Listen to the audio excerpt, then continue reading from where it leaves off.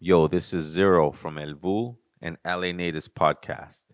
And I'm happy to announce that Malinali Superfoods now has a storefront location. And we invite all our community to come and partake in our family recipes, in our ancient foods, and in our intention. Our intention is to gather our community to share the wisdom of our ancestors, but most of all, have a place to be ourselves. So we invite you to come to 4528 Whittier Boulevard in the heart of East Los Angeles. So come, stop by, enjoy our awas, our superfood smoothies, our nutrient powders, and understand that food is our medicine. Our ancestors were brilliant engineers, and they created strong, powerful foods that we share with the community. Oho, ometeo, tonantzin, tonato.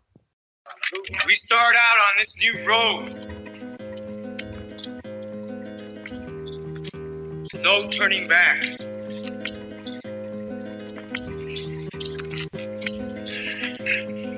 But we have our ancestors with us.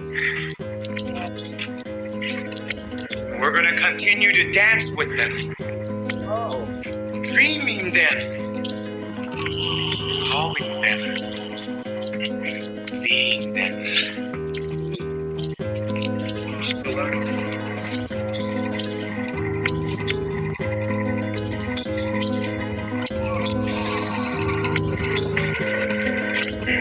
We are becoming what we were. It is part of that Mayan prophecies. 7 triangles of light. Keep walking. You are the spirit of Unapu. Keep walking. We the human, we are doing the spirit of Unapu. People who say that the gods made them from corn. They planned their lives according to the heavens. Well-versed in astronomy, using a sophisticated mathematics, they calculated the movements of the night sky thousands of years into the past and thousands of years into the future. They knew that the universe moved in cycles. Their lives were ruled by the rhythms of the natural world, planting and harvesting, birth and death, just as the great tree of life emerges from the earth. Always they're connected. Science and religion. In dreams, we learn from the Maya gods when to plant and when to harvest, when to set the fire, and when to do the corn ceremony.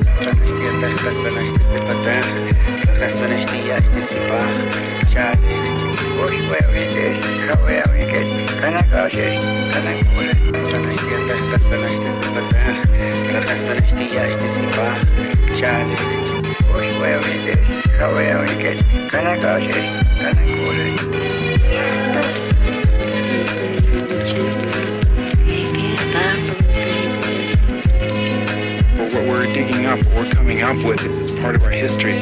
And the men that lived here are some of the greatest men we've ever had. And it's a fact that we're getting to know more and more and more about the life of these people. They still maintain their customs. They still maintain their ways of organizing their societies. And it's very exciting to see how much of the ancient Maya way of life is still alive and well. Because American history does not begin in 1492 with Columbus. It begins in 200 BC with the first Maya king who wrote his name on a stone. What is happening now is the people who made these places, people like Yashpak or Bird Jaguar or Pakal, are getting back their voices. They are becoming real to us and speaking to the people of the 20th century about who built this place and why and what they felt and what they thought about the world. These are not anonymous people anymore. You are the spirit of Unapu. Keep walking. We the human, we are doing the spirit of Unapu. Yo, LA natives. Hello. Welcome, community, once again. I'm super happy and excited.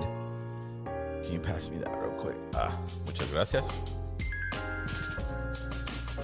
Super excited, super honored to have a very talented brother who I've known for a very long time. I've known this brother since he was 17 years old. And I've never met someone at that age tell me that they're going to be like a rapper and live off of it and actually do it. And he didn't just do it because somebody he knew was in the industry, or he did it because he worked his butt off. He took opportunities to learn from his mentors in a very special place that was in the valley that gave birth to El Vu, which is Tia Chuchas. I met this young man there, and I'll never forget his face, because the first thing he told me when I was walking into the show was, "Hey, can I film you?" And he gave me this feeling like, wow, this brother really likes my music enough to say, "Can I film you?" And I went, "Yeah, dude, what do you mean, can you film me? I don't own anything." And I didn't think of myself. I was trying to be humble, you know? But in hip hop, you have to have a little bit of a chip on your shoulder, or I don't know. But I Suppose has been in my life for a very long time. And I'm honored that he comes to this small podcast and shared his audience, because his audience is massive. If you don't follow I Suppose, you need to go follow I Suppose. I Suppose doesn't only write good hip-hop music that'll contend with anybody in the underground, but he's a talented video producer and cinematographer, because he did my Doctrine of Discovery video. If you haven't seen that, go see that. It's on YouTube. I am taking 3 minutes to introduce this brother because that's how much I respect him. Welcome, I Suppose, to LA Natives Podcast. Yo, thank you, man. That was kind of got teary-eyed halfway through that introduction. But no, man, it's an honor to be right here. LA Natives Podcast. A lot of history, man. So I'm excited to see what we get into today. Absolutely, brother. Like, talk to the people about what I Suppose is. How did he become this guy right now in the moment? Well, it's pretty crazy, bro, because I always tell people that I have like multiple lives. You get me? Like, yeah. Like for 90% of the people that support me right now, my career probably started in 2013, which is when my music started spreading as a solo artist. I started building up a fan base. I started doing shows for, the younger audience. I started touring, basically becoming the I Suppose that my fans, my supporters know right now. You get me? But my history in hip-hop started in 1999, 98, 99, 2000, and really officially 2001. So I have about 13, 14, 15 years of rich hip-hop history, right, that brought me to the next level. And that's kind of something that a lot of the people that support me don't even know. Like I don't know, a lot of them probably think I just was born in 2013, so it's kind of dope to do this interview with you, because it's like you say, we go way back. So yeah. You know a lot of the early origins and as far as like me as a person and artist, and it's dope to kind of, Well, I seen a young kid with the camera soaking up everything. Like, it wasn't like, I Suppose didn't go, oh, the next show with the indigenous chain. Nah, he was there though. And he's like, what is this? Yeah. I'm learning from this. What is this? How come all these people are here for this group? I like the group. I don't understand what they're saying. But how did they do this? I saw that in your eyes. Yeah, and all right, let's go way back. So we're gonna go back to like 2001, which is a couple years before I found out about El Vu. But in 2001, I'm a freshman at Sylmar High School. My first week there, I had all these people that knew me from middle school that were like, yo, what's up? You rap? You rap? And I was like, yeah, rap. They're like, oh, everyone says that you were the rapper in junior high. You get me? What do you go by? And my name was OGC. Original Chucky. I got the Chucky tattoo somewhere right here. There you go. Show him Chucky. The Chucky tattoo. Nice. to a lot of people that know me right now, my name's Chuck. You know, like, hey, what's your name? Oh, Chuck. Before you go any further, when someone told you during that time in 2000 that you rhymed, you better have rhymed really good. Well, because they will laugh at you. No, okay. Right? So here's the whole thing. So it was my homie Supreme, my homie Santiago, right? He was like, "What's your rap name?" I was like, "OGC." He goes like, "Let me hear you rap." And I was like embarrassed because I could freestyle, right? But at the time, I was trying to emulate the Chicano rap, gangster rap world. Okay. So I was on some like give me an example of like who you're like rapping like a little fucking snitch, fucking put you in a ditch, you little bitch. You know, like I'm a fucking gangster, you're a wankster, you're a prankster, like right. The development of rhyme. Yeah, I was listening to like, you know, the Mr. Shadows and the Little Robs and the Mr. Little Ones and like this whole like what, you know, what people consider Chicano rap and you know, there's a whole argument on that whole concept itself. But for me as a 12, 13 year old, I was like, yo, I was drawn to that because these were the only type of artists that weren't famous, but were at the swap meets. Right. You know, so like I was fascinated with going to a swap meet and seeing CDs of people that weren't on TV, and I was like, who the fuck are these guys? And I thought, like, in order to come up, you have to be like them. You get me? But that goes exactly about what I saw when I first saw you. Yeah. It's a young kid just going, what? These guys aren't famous, but they're on a CD. Yeah. How do you do that? Yes. And you just... Yeah. Every time I saw you in your life, you just went. So keep going. So then I go into high school, and that's when everyone's like, yo, you rap? Rap. And I was like, nah, man. So there was a cypher the first day of high school, Sylmar High School. Wow. And all these dudes started rapping, and they were on some MC shit. Microphone check, I rack 1, 2, 3, blah, blah, blah, kill MCs. You know, in my head, I'm like, MC? Like, what the hell's an MC? You know, I'm a rapper. Because Little Rob and them, they don't really focus on that. And I mean, I knew about other, you know, I used to listen to Tupac and Snoop Dogg, and I knew about hip hop, but I just wasn't that as far as an artist. You get me? I was just focused on just like rap, street rap. And it really started because I had a homie in middle school who I've been trying to get a hold of since middle school. And he was like a little cholito. And we used to rap together, so I was like, he's a cholito, I'm a cholito. But I was not a cholito. You get me? So anyways, back to ninth grade in high school. I start seeing these dudes rap on some MC stuff, and I'm like, yo, I need to step it up. Like, this is not the way, like, what the hell is this? So I started soaking up game. Shout out to my homie Santi, who he was like a big inspiration for me back then, because he used to be on some like lyrical pedigree, energy, melody, memory, you know? Wow. And I was still on some like, you're fucking whack, take that shit back. You get me? Yeah. But I could do it for like an hour straight. Right. So I knew how to rap. I just didn't have the subject matter. Right. A week later, bro, someone called me out for a battle. And I was like, all right, I'm going to go battle this fool. So he's like, yo, what they call you? At the time, I used to think I was a tagger. So I was like, damn, I need a name. Like, right. So I was like, MC Graphics. Okay. You get me? That was my first official rap name, MC Graphics. Nice. And then I battled the dude as MC Graphics. And then that name kind of stuck. You get me? Towards the end of high school, I found a DJ who's a really good friend of mine right now, and his name is DJ Graphics. So he came up to me and he was like, yo, what's up? That's my name. Like, he was an older dude.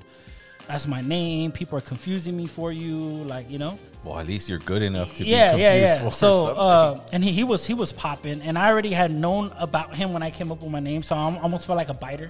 So I was like, hey, ain't no drama, bro. I'll change my name. You know, we became good friends after, but at the time, I was like, I'll change my name. So then I went through a lot of like different name transitions, like Energy, Energize. I was really into Jedi Mind Tricks. Yeah. So for a while, I became a Cataclysm, the evil lyrical cataclysmic act of God. That didn't stick. That didn't stick. Like, you know, these names lasted a week, and eventually, I came up with I Suppose, right? Since 2004. But I'm gonna rewind a little bit. So during that whole era, the high school era, 2001, 2, 3, the only way you could get hip hop for us in the Valley was house parties, and then people freestyling at house parties. What was big around that time were the punk and the ska shows. You know, there was a lot of different groups. You know, in Sylmar, you had the Mindsets of Threat, you had Lost Identity, you had like these bands that were very popular in the town, you know? Yeah. And we were always like, how can we be down with that? You know, like how can we be involved? Like there's a little world going on. We didn't know about the hip hop scene in LA. We didn't know about anything outside of our little town. Right. And how old were you around that time? Well, this is still 14, 15, 16. Yeah, so you're not going to go far. Yeah. Like we don't drive. We don't know anything, right? But down the street was Tia Chucha's, which was a cafe, bookstore, you know, and they have their open mics, they have their events, they do their book readings, they, you know, it's a very cultural place. And even though our style of hip hop, we didn't relate to it 100% because we went there and people were on some like indigenous cultural stuff. You get me? And that's where we saw you guys, you know, and you guys were on this whole new like wave and energy. And I was like, yo, what the fuck? Can I cuss right here? Yeah, of course. All right, cool. I was like, what the fuck is this, bro? Like, I've never heard some shit like that before. And really, that's why I became a real big fan of you guys, because it was the first time I've ever heard anyone rap like that at all. You get me? Right. And I was just like, yo, that's fucking crazy. Like, I wasn't rapping like that. You get me? But I just appreciated it for music and stuff. But Tia Chucha's became that place where we would go when they had the open mics. But again, it was something real dope because it was a platform for artists to speak their minds. Right. But I didn't 100% identify with it. You get me? Because it was like we'd go there and get soaked up in all this energy, but then I'd go back to battle rapping fools about like, I'll cut your mama's titties off, you know? And we couldn't do that there. So I was like, there has to be somewhere else, you know? Like there has to be another like platform for us outside of school. Because, you know, since early on, I was thinking, how can I take this to the next level? You get me? So 3 shops away from Tia Chucha's, a hot dog place opened. And that hot dog place was there shortly, right?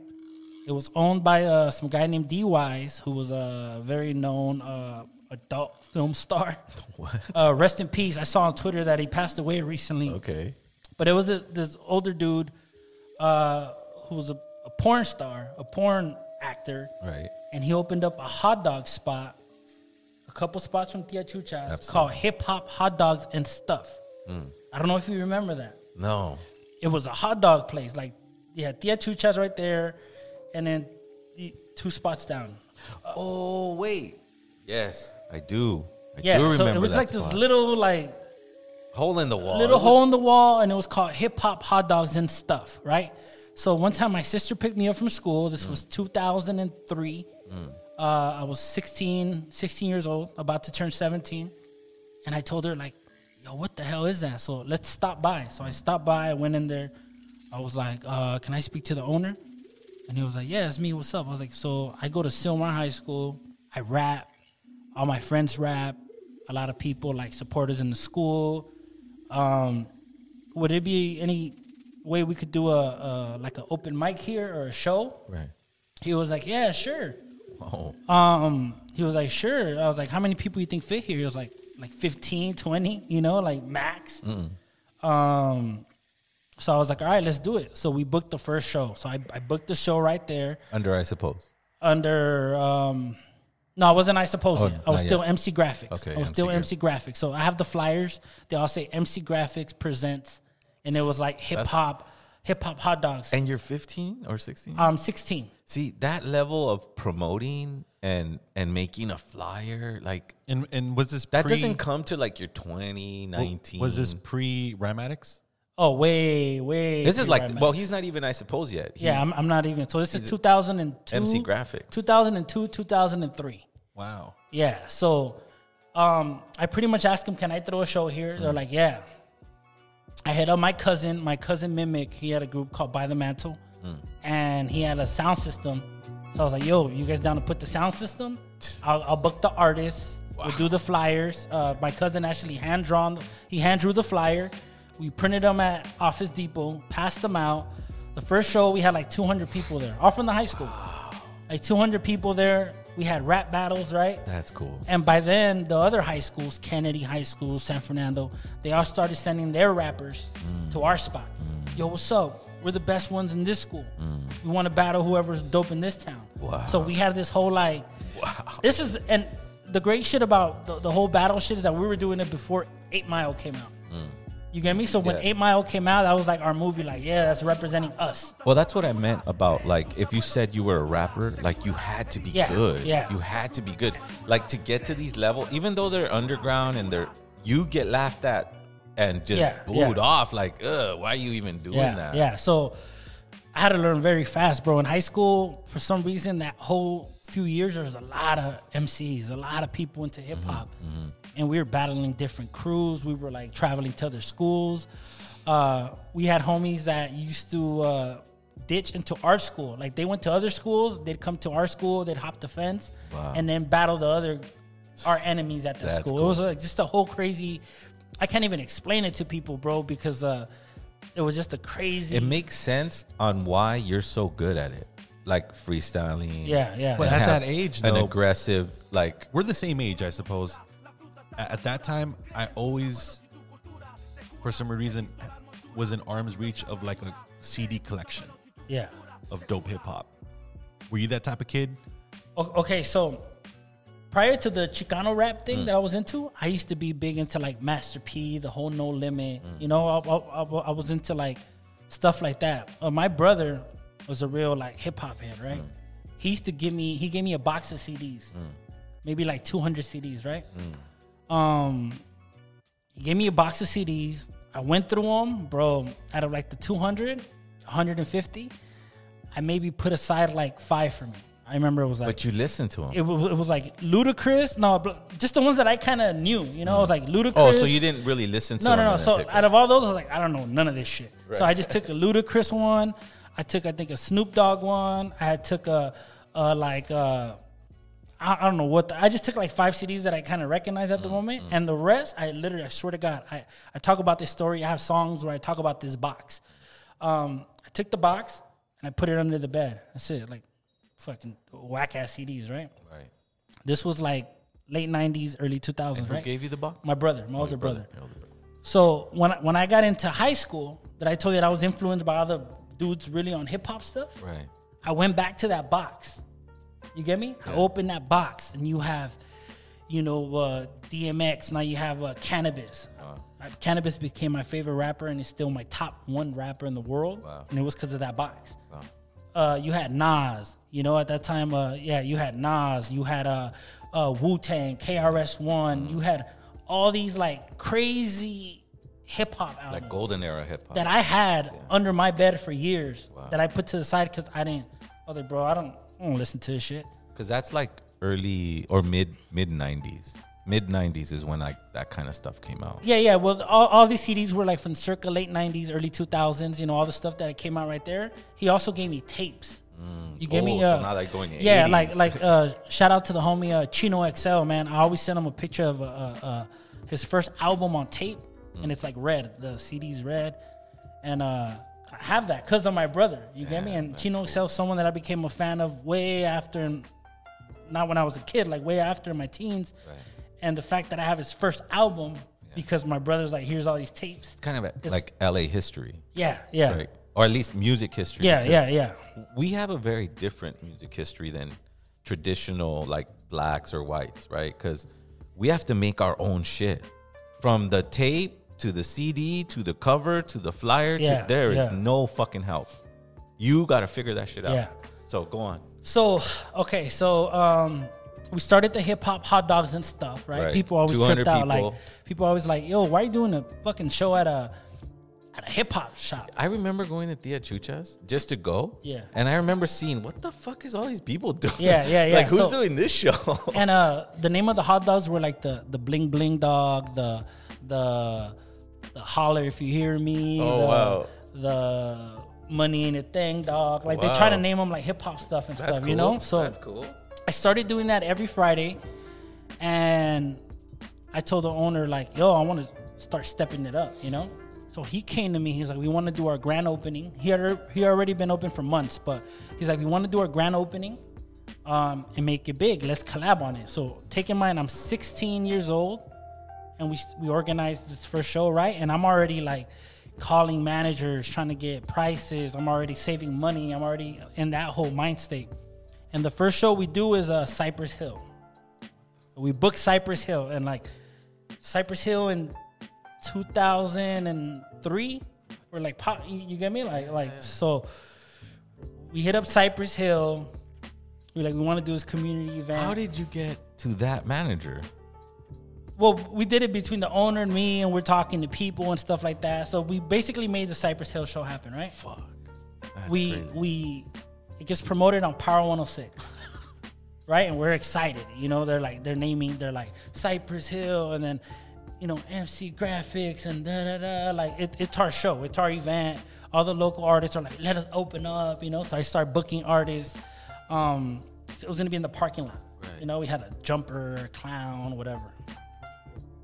And I guess Cypress Hill figured out, like, bro, this is going to be a little fucking family with jumpers and clowns shindig. Like, nah. So what ended up happening is that they ended up canceling last minute. What? And they sent out Mellow Mayonnaise. Oh. You know, which is their family. They're extended, you know, they send Mellow Mayonnaise, and we had DJ Yella from NWA right there. So hundreds and hundreds of people showed up. They were pissed off. They had Cypress Hill records. They were all pissed. They're like, bro, we came to see Cypress Hill. Like, why the fuck, you know, why y'all give us Mellow Mayonnaise? And at the time, Mellow Mayonnaise wasn't really active, you know? So so it seemed old school to people. Like, damn, we haven't heard about them since a while. Like, why are you guys... So people were pissed. A lot of people that left. Must have been a tough gig for Mellow Mayonnaise. Yeah. So, and then he didn't even, like... Did he play the song? Nah, like, he didn't even rap. He was just chilling there. Oh, okay. You get me? Like, it was just awkward, bro. So we're rocking in a hot dog shop. I perform, right? And this is the crazy backstory. So I'm rapping. Mellow Mayonnaise is right in front of me. Like, he's staring at me. Oh, wow. And I rap. And then after, I was like, so, like, what do you think? You know, this is my first time in front of a legend, like, trying to get some pointers. Like, I had never rapped in front of a famous person, you know? Right. He's like, yo, man, it's cool, but you move too much. Because I used to grab the mic and be like, yeah, yo. Right. That was my whole energy before, you know, with Rhymatics, with all my, like, we were like the hype. We wanted to be like Wu-Tang, you know? Mm-hmm. So he's like, yeah, man, you rap, you move too much, you're too sloppy. Mm.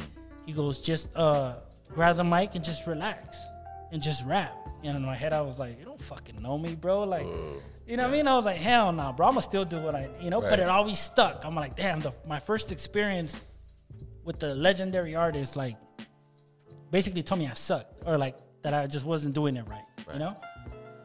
So I was like, oh, whatever. So fast forward. You're 16 though. Yeah, I'm 16, but I'm gonna go back to when I'm 16, but on the Mellow Mayonnaise thing. Like, to react that way is normal because you know, you're 16. You're like, how's this older guy gonna tell me how to do it? He's like, don't move too much, right? So in 2011, right, I was hosting an event, whatever, and I saw Mellow Mayonnaise outside, and I was like, let me go introduce myself to him. I've been grinding in the LA scene.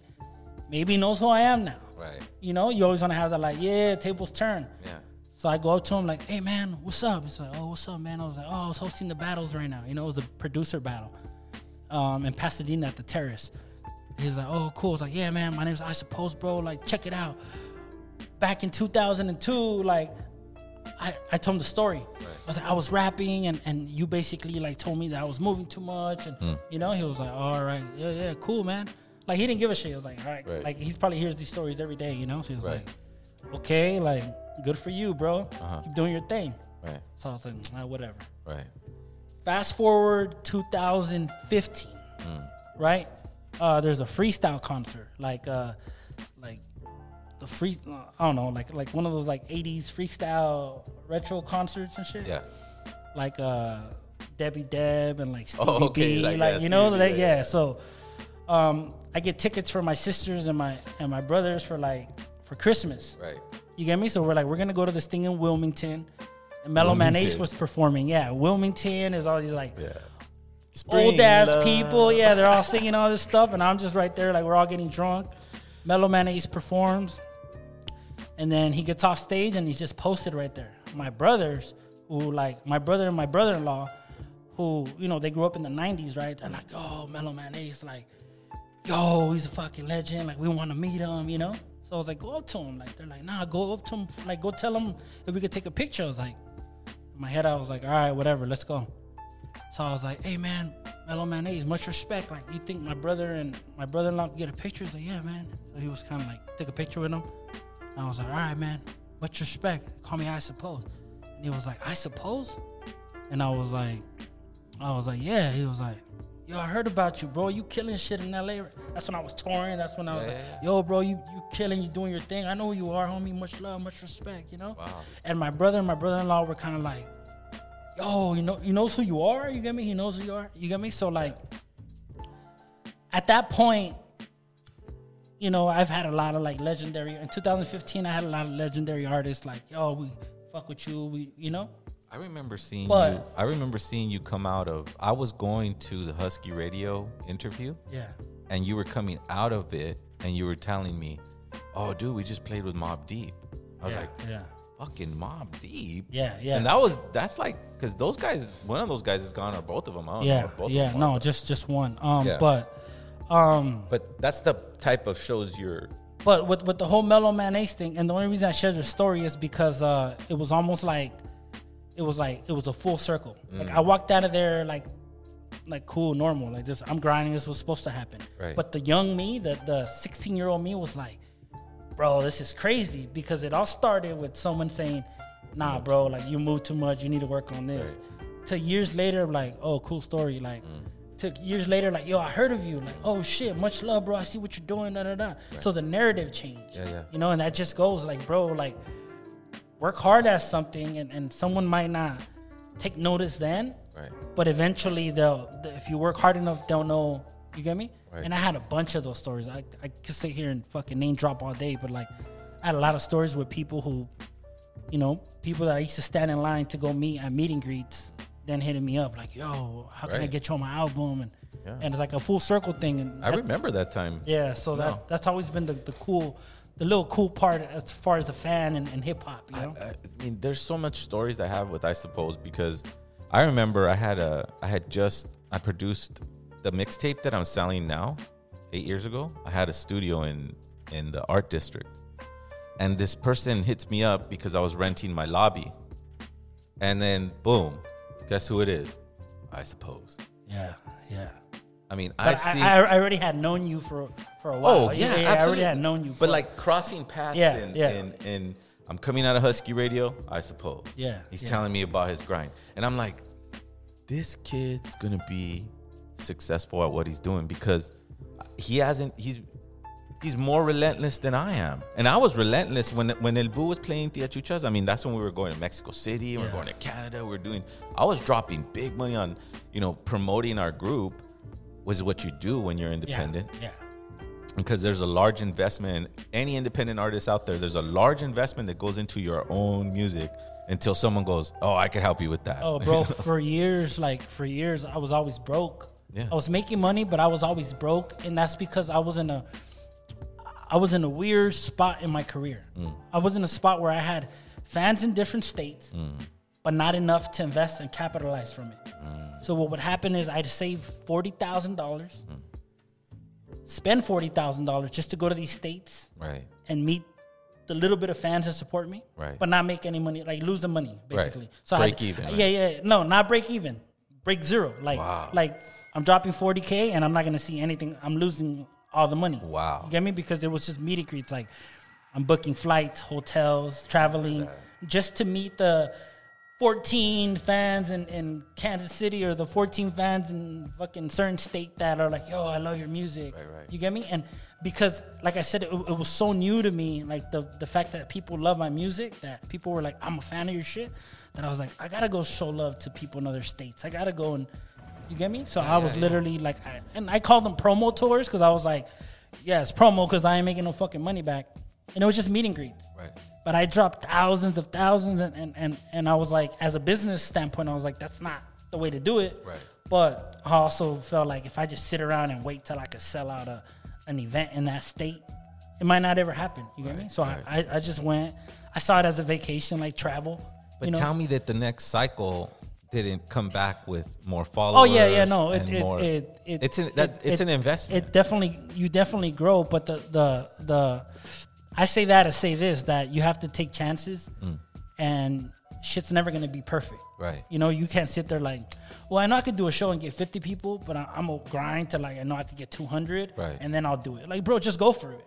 Right. You get me? And so I was doing so much that I want to share a story with you. Yeah. With the audience about I Suppose. He's telling me, I'm telling him, dude, everyone's getting back together. We have 4 songs, blah, blah, blah. And he's like breaking me down. But this and that and the other. And how's the show? And what's going to... And he's like, I'm hitting him with things that I'm just going, wait, whoa, maybe I'm not prepared to do this, right? Yeah, Maybe I'm not willing to... I don't even have that much material. You're asking me for so much material. I don't even have that, you know? And so it starts to become a reality is what I'm saying. And that's what I love about you. Because I could tell from that moment I met you at the Achuchas that any room you were in, you're going to suck in information. Yeah. And you're going to go, I know how to do this for myself now. And take the money to do it. That's the reason why I always did things by myself. You get me? Since a young age, because I always felt like, bro, I hate viéndole la cara a people. You get me? Like asking for favors. I hate for people to like having to sell myself to people to where they believe in what I believe. Right. And I hate for people to take losses on me.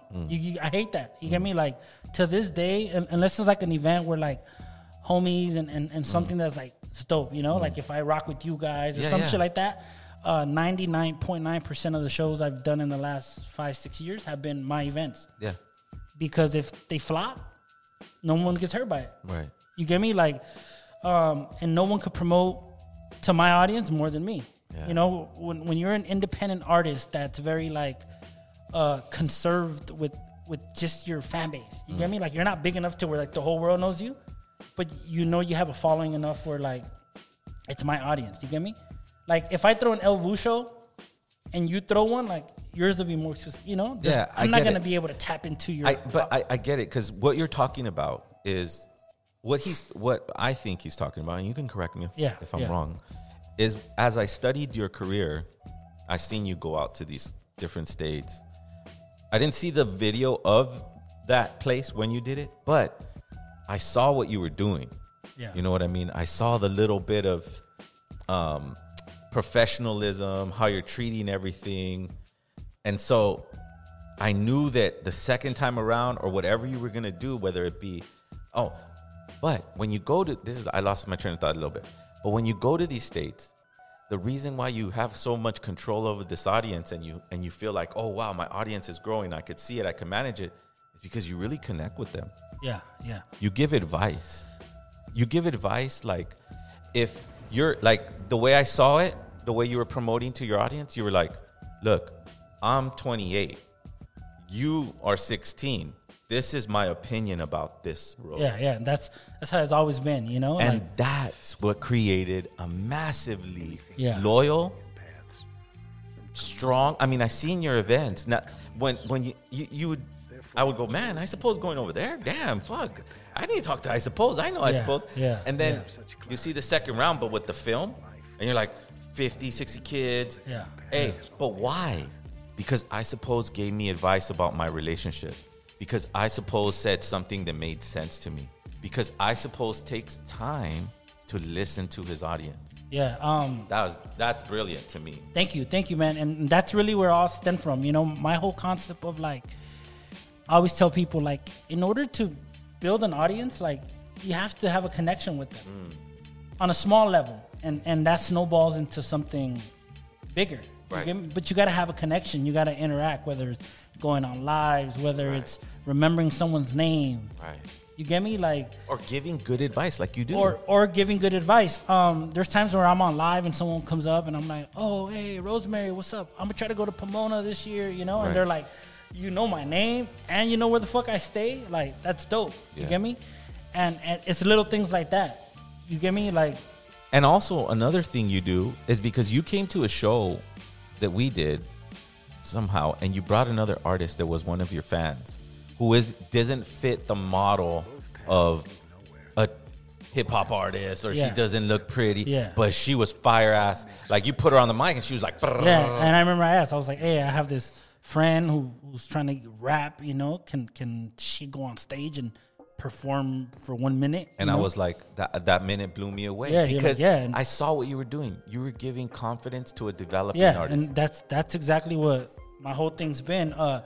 You know, I'm one of those people now, and I've been doing good the last year and a half, but for a while, like I had a chip on my shoulder. I was one of those dudes that you know, you're either a diehard fan or you fucking hate me. You get me? Or there was artists that were like, yo, this fool's helping me with my career. And there's artists that were like, nah, fuck that fool, he's shady. Well, because those artists feel like all I have to do is be a part of his tour. Yeah, And best believe those artists ain't doing shit. Bro, the biggest answer I have to people now is like, look at all those people that like try to down talk on my name and disrespect. Like none of those people years later no one's doing shit. Yeah.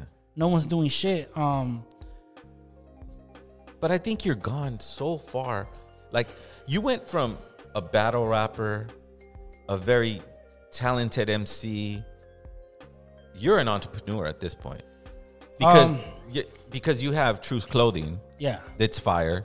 That has its own. I mean, I see your IGs. Like, I was like, how do you get into the back of the post office? I mean, that's how many packages. Well, with my experience, that's how many fucking packages you're sending out. Yeah, you know? they opened the door for me. With my experience, well, I suppose you've laid out. This is how I see it. You've laid out a great template for up and comers to kind of like emulate in a way, but maybe twist it in their own custom way. Because your template, I believe, is one of the most effective independent underground techniques to have in this grimy, super overly aggressive alpha male underground hip hop community that we live in out here in LA. Here's the power, though. That Am I right? I suppose. Yeah.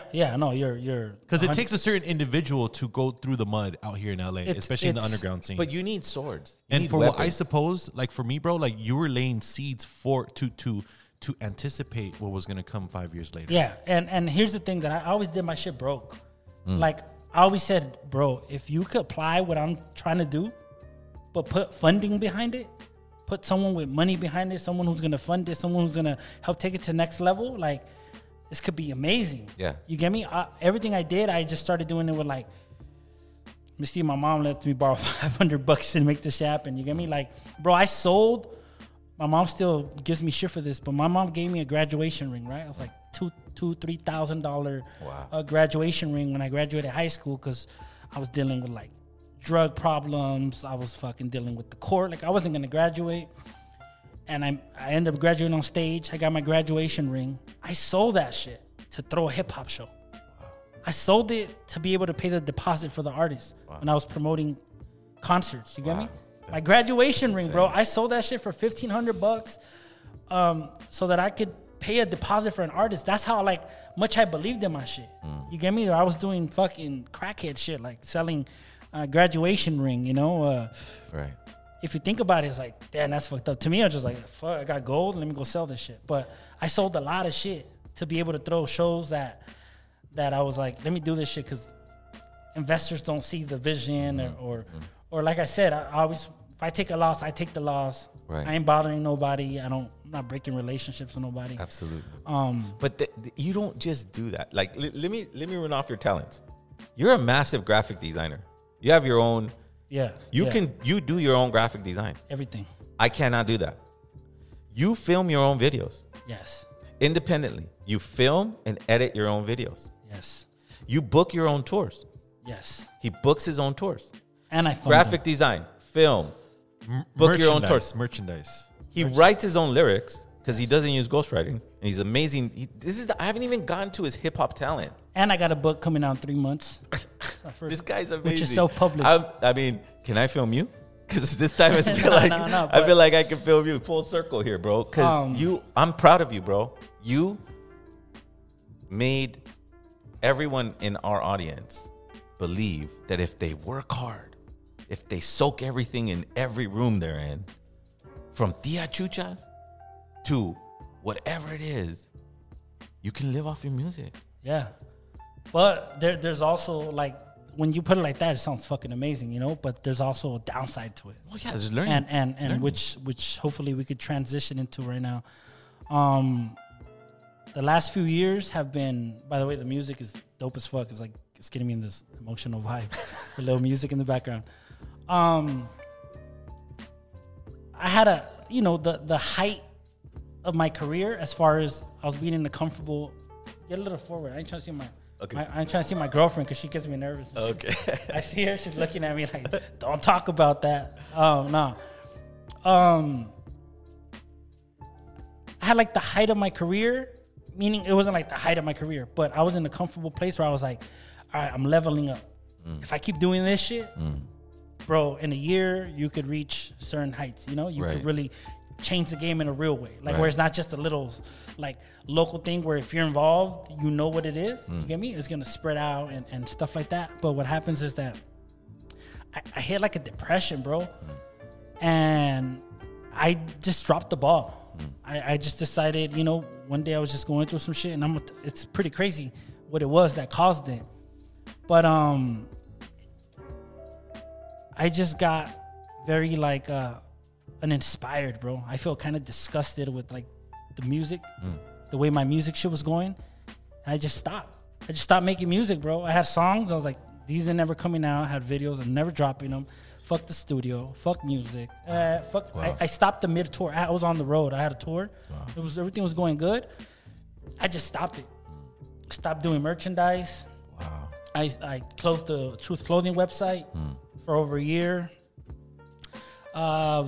Generating no income, you know, like from being able to do a show and make a couple thousand and doing a merch drop and going on the road and making money. I fucking had no income, no nothing. And I just sat around and fucking got fat. Wow. And bitched about like my inner demons. You get me? It was a crazy. But what was, did you figure out like, because I didn't make it? No. I know exactly what it was. I know exactly what it was. And it has to do with the fans, quote unquote fans. And this is where it gets a little deep.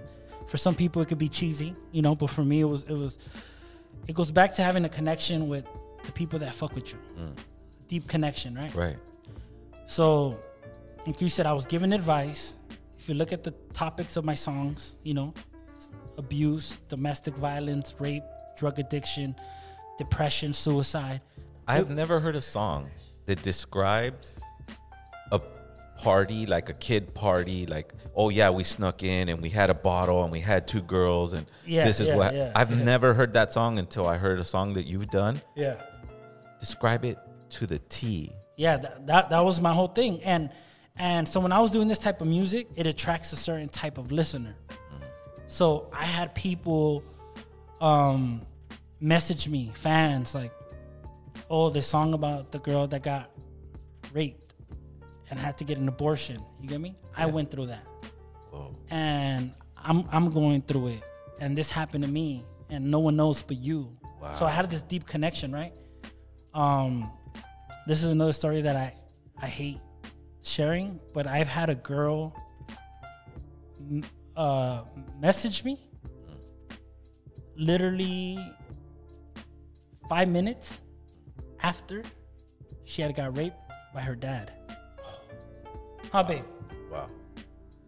And she was like, please don't. I was like, I had to report it, right? She had blocked me. Wow. She had unsent her messages. I was like, damn, what the fuck was her profile? You get me? Wow. But she came to me because, you know, I always tell them it's confidential. But she had a guy raped by her dad, and she was on the side in her room crying. And her first thought was, let me hit up this rapper name, I suppose. You get me? I was at a home poker game with my brother. I was at a poker game, and I kept, like, I'm playing poker, and then I I'm on my phone, and I check my messages, and I'm like, what the? I had to step out. You get me? So I called the girl. She had put my number. I was like, call me. She called. And then she started crying, sharing, her story. And I was like, dude, we have to report this. Like, there's no way I'm going to be like, oh, little teenage girl got raped or something. And I'm just like, oh, I hope you're good. You get me? And she panicked because what I told her, she blocked me instantly, whatever. And I just felt like fucking miserable, bro. I felt like, what did I do? What could I have done? Or what should I have done differently? Or what if? So I started happening a lot. Like, people sharing their intimate stories, like not intimate, personal, deep, crazy stories, right? A lot. I'm talking about hundreds and hundreds of girls. I know when you released that video, I went, I suppose is opening up a door that's like girls and guys. Wow. Like teenage dudes, like 17, 18 or 19, 20-year-old dudes are like, yo, I was molested when I was 6 to when I was 9, and your music, and now I'm just like, yo. That's what you opened up a door. So, I said you opened up a door. That world had me very consumed. You get me? I've been to clinics for teenage fans of mine that have tried committing suicide. There was a girl who, she was in the shower and she tried killing herself with my music playing in a stereo in the bathroom. Heavy. You get me? Yeah. My music, my music's made to help you cope with emotions, not to fuel. Today I'm gonna kill myself. Let me play some I Suppose, because that shit makes me sad. Right. You get me? So I went to go see her at the 48-hour, at the 48-hour suicide watch. Yeah. I had to pretend I was her uncle. Went to go see her. I don't want to see you in here. I had to do that a lot. Wow. So I can't even focus on the rap shit. Wow. You get me? Because when I'm making music, doing shows or whatever, when I'm not doing that, I'm at dinner with my mom, and then I get a DM that's like, I want to kill myself. So now I have to tell my mom, like, all right, I'll be back. Let me go talk to this girl and convince her to not kill herself. Wow. Because if I say, oh, I can't right now, and then they kill themselves, what kind of guilt am I going to have? Wow. You get me? So there's this kid. We were in TJ. Me and my girl, my brother-in-law, my sister, we're in TJ. No, we were in Cancun, huh, babe? No, we were in TJ. This dude's like, bro, your song, My Suicide Letter, this and that. I want to kill myself. I hate life. I want to kill myself. Can you call me? Can I talk to you on the phone? It'd be great if I just talk to you on the phone and get some advice, right? Wow. I was like, tomorrow, bro, I'm in TJ, partying.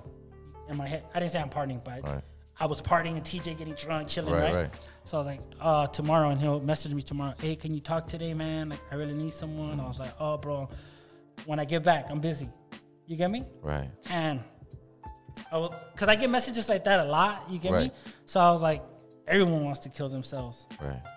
You're not supposed to take it lightly like that. But I was just like, all right, tomorrow. You start putting people on the side. It's like hard to take responsibility for traumatic intergenerational trauma. Yeah. When you talk about molestation, when you talk about a loved one hurting another loved one, that is not stemmed from that generation. Yeah. That stems from 500 years of generations, because people don't know that they didn't conquer men. They abducted children and molested them, beat them, human trafficked them. And so now you have these barrios with people in it that come from that destruction. And so you're going, I'm going to help you because I care. I'm going to help you because I care. But you're going, what the fuck? Everyone's like, yeah. I'm turning around, and then you look in your family, and you're like, holy shit, what the fuck? Yeah, exactly. Let me explain it so that people don't twist this into something that could be going, man, we're all fucked up. No, we're not. We've been abducted for 500 years as children, and put into a system that human traffics, abuses, molests, and confuses communities. And it gets into the family core. And that's what you're dealing with. Yeah. There's a historical root to it. It's not just happening because we're fucked up. Some people are pretty fucked up. And some people are. Yeah. So with this guy, and his thing wasn't sexual abuse, just to clear that out. His thing was Right. just depression. Other things, yeah. Wanting to die, right? Yeah. So I put him on the back burner. Then he started messaging me again. But I felt like it was too much. Like, hey, bro, can you call me? Hey, what's up? Can you call me? Hey, you know? And a point where I got a little like, oh, bro, like, you know what I mean? Like, I have my other things going on right there. So I just stopped replying. Right. Life, a month went by, whatever. Now I'm in Cancun on a vacation with my girl. We're in Cancun. We're in a sweet, all-inclusive resort. We're about to go to Tulum. We're about to go to the Mayan ruins and enjoy life. And I get a message from the girlfriend of the guy. She was also a fan. She was like, "Oh, I'm depressed, whatever. My boyfriend committed suicide." I don't know who her boyfriend is at that point. Right. I'm like, "Oh, how?" Like, he was like, "Oh, he was also a fan of your music." You know, I was like, "Oh, who was he?" You know, just the curiosity, like, who was he? She sends me his Instagram, and it's him, the guy that was reaching out. Wow. You get me? And I just felt like that shit fucked up my trip. I felt like guilty, like for the sense of like, you know, I always said when I start making this music, you kind of sign on to the responsibility of like people are gonna come to you, and you got to be there, or else don't make this type of music. You get me? Like, especially if you take on topics that you're taking on. Yeah, Those are deep topics. And for years, I was always there. You get me? But then it just became consuming for me, like emotionally draining. Like to always be in a fucked up mood because you know that someone's trying to kill themselves every day, and you're always like, fuck, you know? Well, you feel like this is what and you can correct me if I'm wrong, but when you achieve so much success and put things together so young, you feel like I can help everyone. Yeah. This is my journey. Look at how dope I am. And then it starts to get into your personal life and your time and you're going, what am I curing? Yeah. I don't even know the root of this problem. Exactly. But look, so now I'm in the stage though where I'm helping everyone, right? Right. A lot of people are like, you saved my life. You saved my life. Well, then 2000, we're in 21, so 2019, right? 2019, I call it the fake fan era of my career, right? A lot of people that had saved their life, a lot of girls that came to me with their abuse stories, that I was the only one that knew, started switching on me. You get me? Like, someone would post a picture like, oh, fuck, I suppose. And those same people that were diehard fans were in the comments like, yeah, he's whack, fuck him. I used to listen to him, not no more. And then, you know, people would start like blocking me and following me, like, yeah, I don't fuck with him no more and blah, blah, blah. So it was I got a lot of that shit. Wow. From people that I was like, there's literally one of the diehard fans from before who went on social media and she was like, he fucking scammed me for this and that, you know, because she didn't receive merch on time. You know? They started making fucking fake pages and scammer and this and that. Wow. Fucking ruining reputation, right? Which didn't do shit because our brand went on to grow the most it's ever grown after that. You get me? But she recently messaged me a week ago, like 3 times. I hadn't replied. I'm sorry for what I did. I'm sorry for this. Your music really inspired me, helped me. Your music was there when no one was, you know, blah, blah, blah. I'm sorry. And the damage was done. I'm like, fuck no, you get me? Like but that happened a lot, bro, a lot. And I lost hope in people. You get me? Like for that moment in time, I was like, what good is a connection? Like what good is someone opening their most deepest secrets to you if a year later they could just flip and be like, fuck this fool. He's whack. Let me unfollow him. Let me not listen to him. For me though, it's the development of a person because you don't know what age they came into your music with. Yeah. And you have a focus. And like I said, you're a little older than them, so you have a different perspective when you write these songs. And unfortunately, somebody who is suffering from that kind of trauma, or not only just the sexual stuff, but the other stuff that you write But what about if it's too. just ignorance? What if it has nothing to do with that, and they're just like, fuck Well, this fool? there's no like for me, I don't put responsibility on people who are overweight. Yeah. If there's McDonald's, Burger King, and there's no education on how to deal with this problem. Okay, so let me just make it more simple. Let's say I did an interview. Let's say right now we're having a good time, right? Right. Chopping it up. We're talking about deep stuff. We're good. You know, we've been good for years, 15 years absolutely. plus. 2 weeks from now. After today, we don't talk. We're good. You're like, yo, I kicked it with I suppose. I'm like, I kicked it with Zero, right? Yeah. 2 weeks from now, I do a podcast. Right. They're like, what do you think about groups like Elvu? And I'm like, trash, bro. Like, try to get all spiritual and deep. Right, Like, they don't know what the fuck they're talking about, especially Right. Zero. Like, that was trash. Like, Right. I have to. how would you feel? Like, Well, I mean, would you be like, oh, cool? Or would you be like, hey, I'm a little, like, or would you see me under a new light? Like, bro, can you really be a scum of the earth like that? Like, there was no altercation. There was no negativity between us. Like, can you really switch on someone like that? No, not usually. But, you know, when you talk to me, though, I have a different philosophical understanding about life itself. Yeah. Right? You know, when it comes to me. And I know what you're trying to say with your metaphor. How do I accept someone who's not genuine, one, and then in your face they're like, oh yeah, we're cool, and then you go over there and you're like, I'm better than that dude. He's a fucking loser. He didn't even sell that many records. What the fuck are you talking about? Right? For me though, I quit arguing with people's perspective. But if it happens often, you would just go by more cautious of Well, people. I could see how like you're opening up with your audience, and then your audience is opening up with you. But since the maturity level or even skill level, whatever it is, So, you could see it get rocky, and then all of a sudden, what I'm trying to say is like, really traditionally, artists don't really solve problems for their audience. Yes. So this is what But we're you going to. have. But you have. But and I feel like that was my biggest mistake. There you go. As much You as learned. as much as it was the biggest blessing for me, it was also the biggest curse. You get me?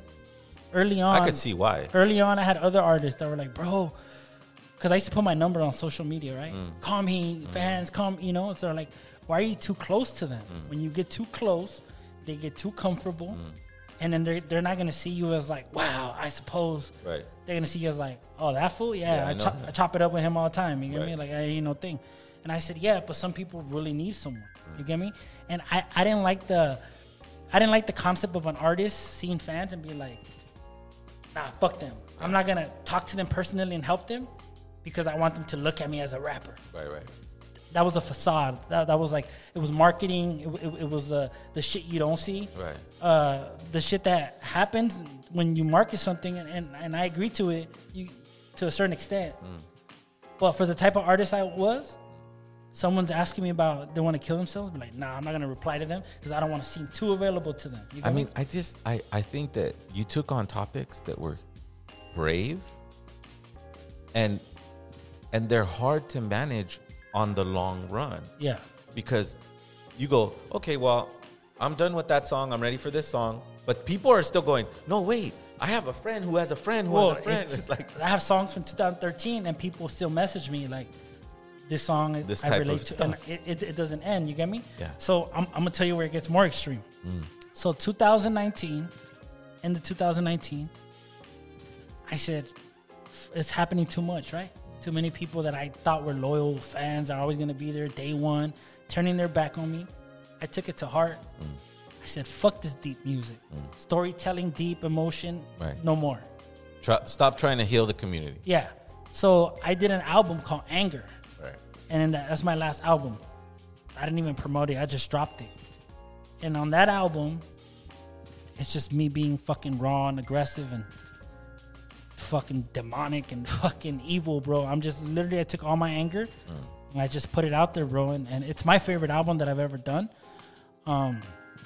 The least heard, you know, because I just dropped it and kind of disappeared. But Anger is like my best work to me, you know, because it's more like me on the MC hip hop shit, but just speaking that like truth of like, y'all fucking betrayed me, y'all, you know, and once I got that album out, it felt good. But after that album, I stopped giving advice. You know, there's every once in a while you have people like, I need some advice or whatever, and I'll be like, oh, what's up? Oh, we'll stay up, much love. But I stopped going in depth. On a personal level. On a personal level. I just, it's not that like I don't want to. It's just that my heart does now allow it. But think about it though, I suppose it's like when you have social media that allowed you didn't have that access before where you had that, I'm gonna DM fucking I'm gonna DM fucking Tumex or whatever. It's like you didn't have that. And you had that technology and you went, wow, I have an opinion, I'm wise, and my brand becomes a part of my brand. It's like you're not only wearing a shirt for I suppose, but man, he gave me some really good advice about certain things, you know? Yeah, but I could see how it's gonna start. At that point, it started spiraling. So what I did was I was like, I dropped this anger shit talking album. I removed all my music from online. I put it back up. You get me? But I was on fucking tons of playlists. I was fucking everywhere. I removed all that shit. Wow. Took all my shit from Spotify, from fucking iTunes, Apple, everywhere. Fucking deleted all my music. You get me? And people started asking, why isn't this shit on? Why is this shit on? So I felt like, all right, let me gradually put it back on. You get me? That was a stupid fucking decision, but I just did it because I was so over it. I was so. You know why I love you, man? Because this is the life of an irrational artist, which all artists are irrational. Yeah. All artists are irrational. We do I don't want to say that was dumb. It doesn't make sense in a fan's view. But even as a bystander going, what the fuck are you doing, man? Like, what are you doing? But you're irrational. You're like, breaking windows. That's exactly what it was, bro. So even with the clothing brand, I just stopped it. I stopped everything. People were like, yo, you got new music? Like, nah, I don't. You know, I don't. Like, I have no desire to do it. Because I'm not writing about the shit that I used to want to write. You get me? And since we're, on a side note, when I started making that deep music, it was tough, bro. It was hard because I come from a hip hop history. I'm from the Rhymatics, you know. For those who know the Rhymatics, like we were one of the most rugged Mexican hip hop groups. Like we had that '90s essence. Toured Europe. We toured Europe, like. You're a raw hip hop. 2012. Like you put them up with everyone. We dropped the album that was hosted by Snoop Dogg. XP. XP Illward. Like we were doing shows with any big artist that came to LA. We were opening up for them, rocking shows, like getting a lot of love on the hip hop shit. We were recording songs with legendary hip hop artists. So we have this whole trajectory and this whole image, and these are the raw dudes. And then one day I'm just like, little girl got abused, you know, and people, on your solo career, this is something different than Rhymatics. And so then a lot of people were like, what the fuck's going on with this dude? You get me? And they didn't see it. And it was hard to, like, not that I try to explain myself, but it was hard for them to understand, you know, like, bro, just because you see someone spitting bars, it doesn't mean that's their purpose. You get me? I always felt like I was trying to, like, that's just hip hop's all I knew. But I always wanted to do a song where I opened up, where I got deep. Like, well, I mean, it's not like I made up these stories. You get me? This is shit, like, I have songs that talk about me, my emotions and shit like that.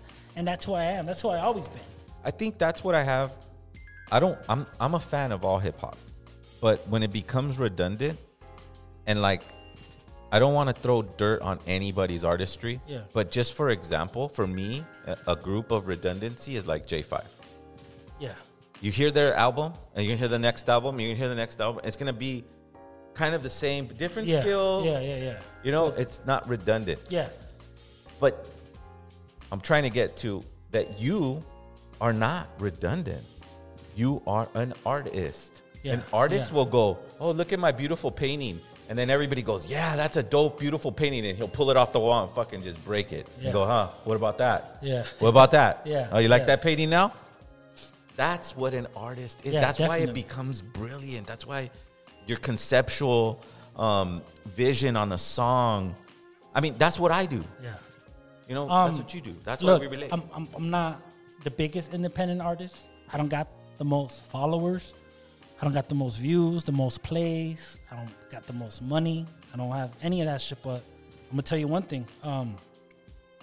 My whole dream when I got into hip hop, when people were like, "You want to blow up? What do you know?" People always have those questions early on, like, "You want to become famous? What do you want?" Yeah. I said, "Bro, I just want to be respected, right?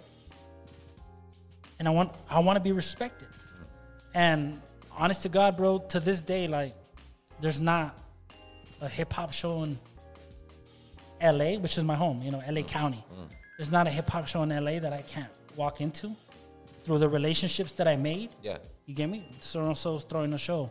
I have relationships with everybody that I need to have relationships with. Right. Like underground hip hop blogs is right here. You get me? Like stuff like that. Like, not only that, but I used to see you at like Mexica New Year's. Yeah, I was like, that's not like the kind of hip hop you're describing doesn't go to Mexica New Year. Yeah. But you go there and go, Yeah. oh damn, this is fucking crazy. But it's soaking it in. Dude. Yeah. Just soaking it in. Well, you do have that respect, bro. Like whenever we host shows or any type of function or event that we could think in, and best believe, I suppose, there's been situations where you've reached out and we just let you in, bro. VIP, all access, because you've earned that respect. Yeah, definitely. Because of your groundwork. Yeah. And there's most other promoters and stuff like that, like I have that relationship with them. Wow. Where they're like, bro, we've come up over the years together and stuff like that. I've done songs with a lot of big artists, whether they're independent or whatever. I'd never. You do Conejo? I'm on a song with him. Yeah. I know you told me. So he's performed at all of his LA shows. Yeah, and you performed 2019 with me. So I've collabed with a lot of artists. I've never had to pay anyone for a feature. I've never paid you get me? So everything that I've accomplished at my level has been out of respect. Out of like, yo, certain artists, they're popping. It's like, hey, I want to get you on this album. Oh, I got you, bro. Like, whenever. You get me?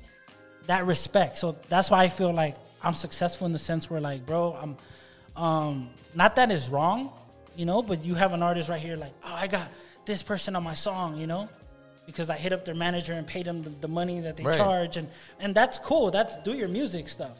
You get me? But at the end of the day, for me to be able to reach out to whoever I want, to get respect from people, people like, I'm going to give you a quick one. Like, I was driving to a show I had in Merced, California. We're driving to Merced, right? Central California. I'm on Instagram. Vinny Pass from Jedi Mind Tricks follows me. He like follows me right there. Like as I refresh my page, I'm like, what the fuck? That bro's one of my favorite, So I message him. I was like, hey man, much love for the follow. Like, much love, big fan, He said, oh good, man. Just trying to follow up with the young cats that are doing their shit, nowadays. And I'm like, yo, that's dope. You get me? Damn.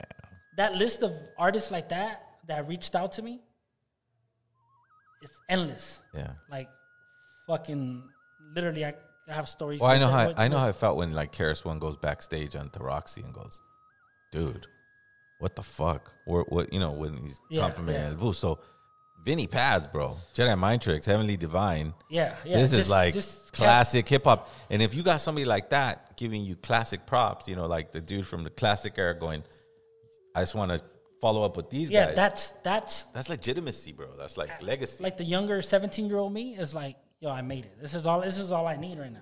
All the other accolades and shit like that, those things don't mean shit. You get me? I could drop a music video right now and put it on a successful YouTube platform with 500,000 subscribers, and it's gonna grow more than if I did it myself. That's inevitable. We know that happens. You get me? But you can't buy respect. You can't randomly put yourself in a situation to try to get respect. Like, that shit's earned, and it takes a while. You get me? Well, it's when you say I respect, I suppose, you respect that he's a graphic designer. He filmed his own thing. They know all this stuff. Yeah. Or I mean, I'm just gonna throw it out there. Or they met me and be like, yo, I just fuck with the dude. Yeah. Like, I don't even know what he does. Right. Because a lot of people don't really know. But I mean, when you go into like the higher levels of like when you're talking about promoters who know you, respect in this industry is not just being a dope MC. My biggest, like, one thing I always go back to, and, you know, if, like, for example, Crooked Eye, right? Mm-hmm. Crooked Eye, we got him on an album in 2008. 2008 is fucking 13 years ago. He did it for free on The Love. You know, it was just chilling with him, you know, because I booked him for a show, chilling right there. He's like, yeah, you're cool and shit. Like, saw his rap. Yo, let's collab on a song. And I was like, bro, we're nobody we have nothing, bro. Our video on YouTube didn't even have like 80 views, right? You know, we're in fucking nothing. But this was like, yo, you could spit. You're a cool dude. Whenever you want to get me on a song, just reach out. So I reached out to him. At the time, they had made Slaughterhouse, you know? So it's like Slaughterhouse, one of the biggest big groups coming up. Yeah, when it first came out, it was big. Yeah, they're like, now they're doing the big festivals, you know? I'm like, there's no way I'm going to hit this fool up, and he's still going to be like, hey, yeah, nobody, local artist. I'm going to fucking take time out of my life to rap on your shit for free. But he did it. And I was just like, yo, like, there's real people out here, bro. There's no reason for a legendary West Coast MC like that to do that for me. You get me? Like, it's not even like we were like the closest and I kick it with him every day. He's a homie and my uncle knows him. Nothing, bro. Like, nothing. Right. And he did it. Fucking amazing, bro. So that kind of like that level of humbleness is like, keep that, bro. Like, keep that. So even to this day, there's a lot of like up and coming artists, like more up and coming, and I knew that are like, bro, how can I get you on a song? And I'm like, bro, let's make it happen. Like, because I remember when the legend I looked up to, you know, that I was like, yo, he told me like, yeah, let's get on a song. Right. And it's been like that with a lot of artists, you know. But it comes with, I guess what I was trying to point out was that all that, you know, leads up to that moment to get you there. Right? It's like climbing a mountain, right? Yeah. I got to learn no one knows how to make my graphic design like I do. I got to learn how to do that. Yeah. No one's going to make a video like mine. Yeah. I got to do that. And so that's just one more level and height. And now you're in these rooms where people look at your career and go, I respect that. Yeah. Well, when you run your own shit, like, you know, like Armando, like he's like, I want to do a podcast on talking about cats. Right. You don't have to reach out to no one. Like, would you be able to help me do my podcast? Talk about he could just fucking set it up and talk about cats. Right. You get me? Like when people have the ability, the tools in their hands to do what the fuck they want, no one could take it away from you. Right. That's why I always did my own shows, my own tours. I was like, bro, I could do a show in any city I want. Like, I don't have to reach out to promoters. I don't have to like negotiate a price. I don't have to like stay at the hotels I don't want to. I can do whatever the fuck I want, bro. If I want to go to New York, I could just go to New York and do a show. Right. 5 people show up. Who cares? I'm in fucking downtown, you know, enjoying shit. And then you do it again the next week. I know what you mean, because when in my career, I felt like, okay, the record label's not going to come, and we're not going to get that out of your head. Yeah. But you can leave marks. That's what I said. You can leave marks. So I'm going to do Ciudad Celestial, and I'm going to go to the temples. And we're going to fucking film it on the temples. And that sounds like what you're doing musically in your own way, with your art, with your brand. It took a long time to become, I suppose, from MC Graphics to, I suppose, to all the names in between. All the names in between. To dark periods of your art where you get disillusioned because you invested so much. Well, you invest a lot in this. Yeah. A lot of blood, sweat, and tears, a lot of money, a lot of losses, a lot of just trial and error. That's all it is. You get me? And like it's not easy. I see why a lot of people don't do it. It's not fucking easy at all, bro. It's almost one of those things where at this point in time, it's too late for me, bro. I've never worked. How am I gonna get my first job right now? Like, you get me? I had to make it happen, bro. How am I gonna go like? But that's cool though. Who the fuck's gonna hire me my first job? You know, like, what's your job experience? Who could say that? I wanted at 17 to be a rapper, and now I'm sustaining myself as a hip hop artist, and I have a successful clothing line. Like I said, when I met you, it wasn't. He had a camera. He had like this like VCR camera. style. Yeah. And I was like, this kid's gonna be dope. he's and then I still have I have footage of you guys that you know, you don't even know. Like I have Elvu footage dating back to 2003 for like the whole 10-year gap. That you were there, and I just knew that you were gonna put it all together for yourself. Well, look, in your way. Just real quick, because this is very important for this interview. In about 2006, because you were talking about how like I was at certain type of events like the Mexica New Year's and like soaking up, right? You know, in like 2006, I got very close like on a music level with like Olmeca. Oh yeah, you know, and like, you know, he was like inviting me to shows and I was filming stuff for him, like stuff like that, with you guys, and I got very like wanting to learn more about my roots. You know, I was like, let me like bro, there's indigenous cultures, like it's big and there's more to learn. I understand it. You get me?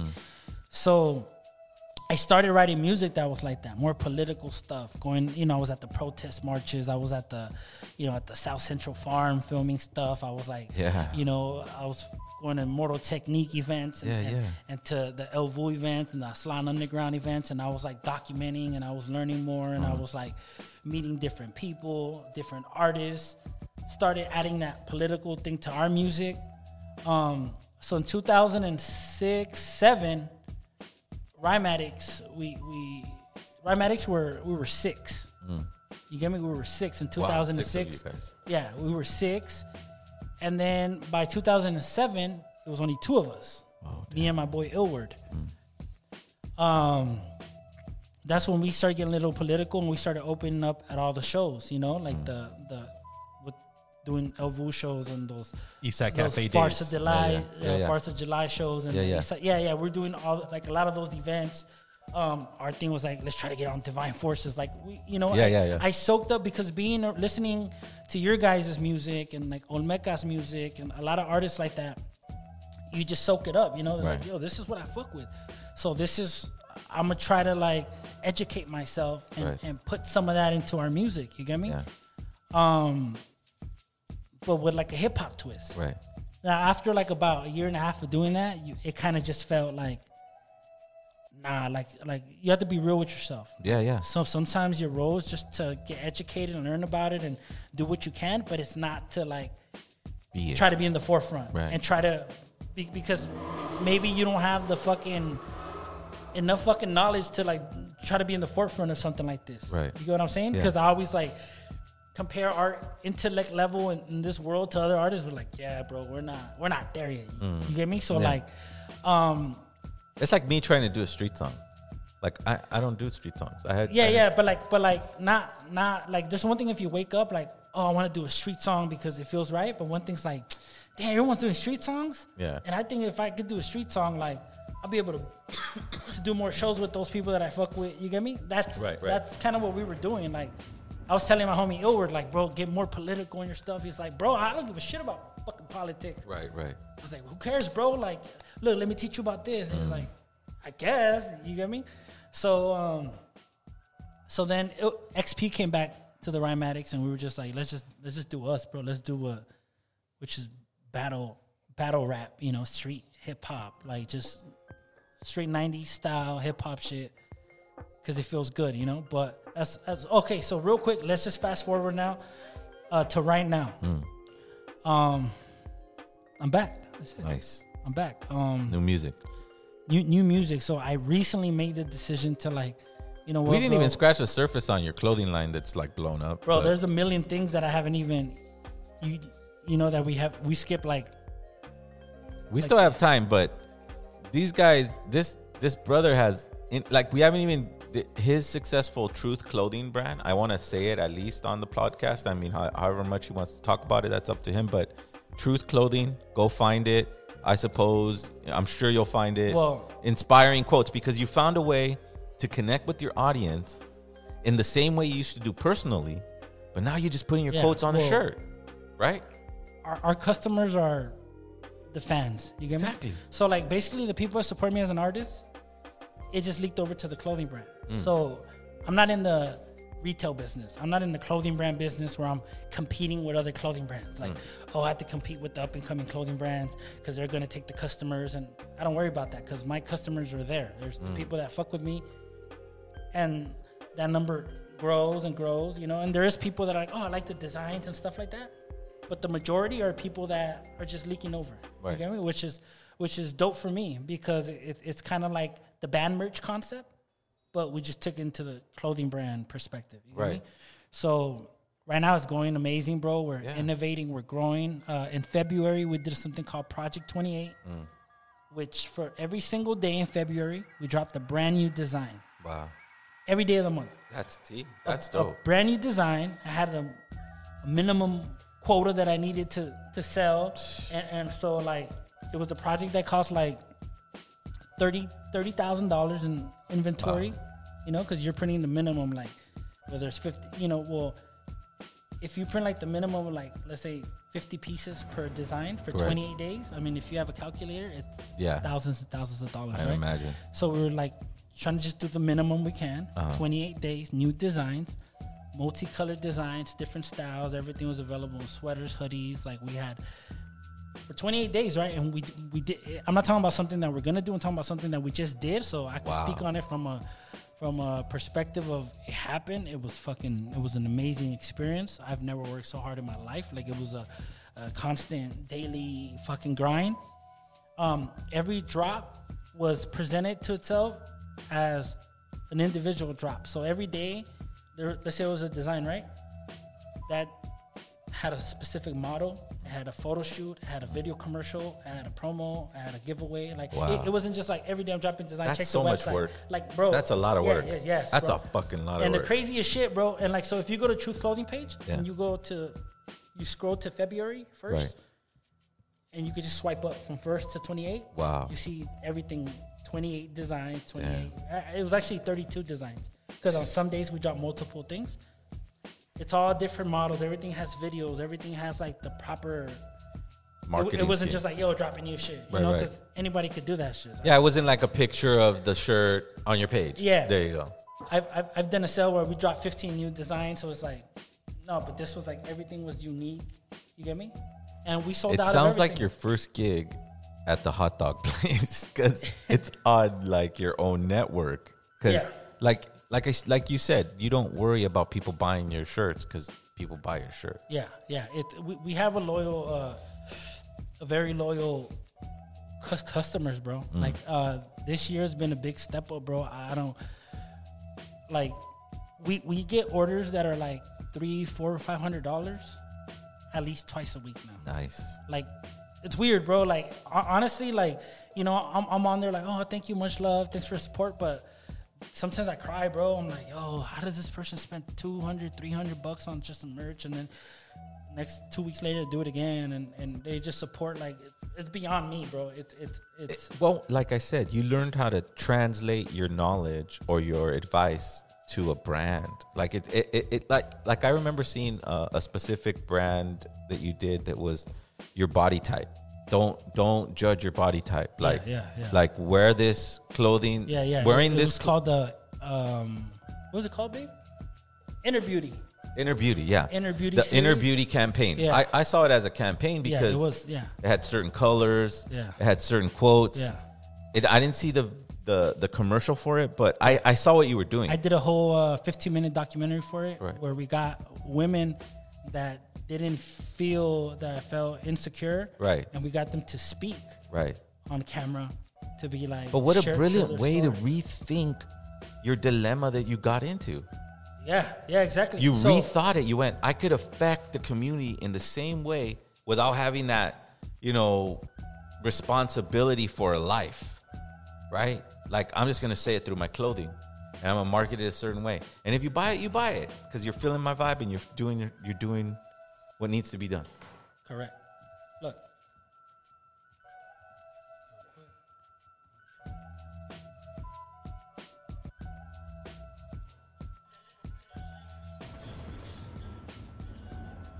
Is that on your Instagram? No, it's not. It's But Put it onto the camera like this so you can see it. Look at that. Or can you zoom in on that, Armando? Go ahead and put it up against the mic.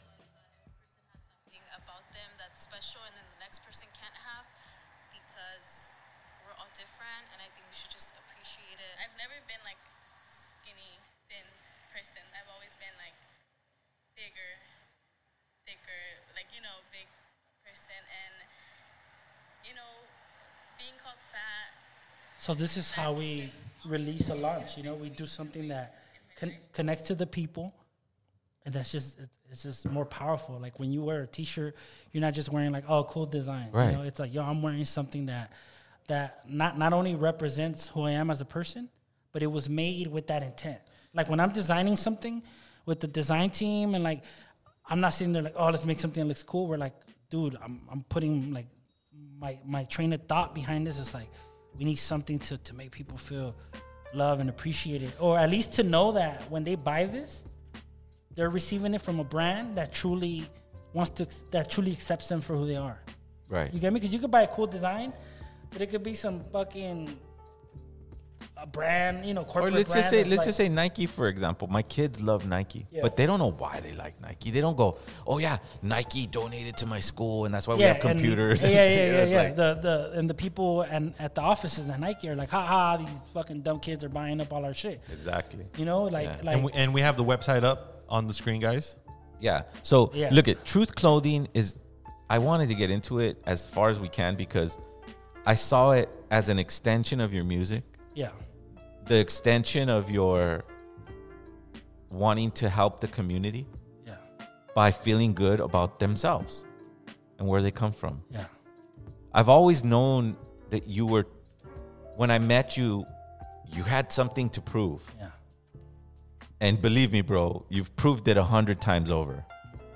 If you're asking someone who met you when you were 17 years old. And then with Truth Clothing too, the crazy thing is that we do everything's limited edition.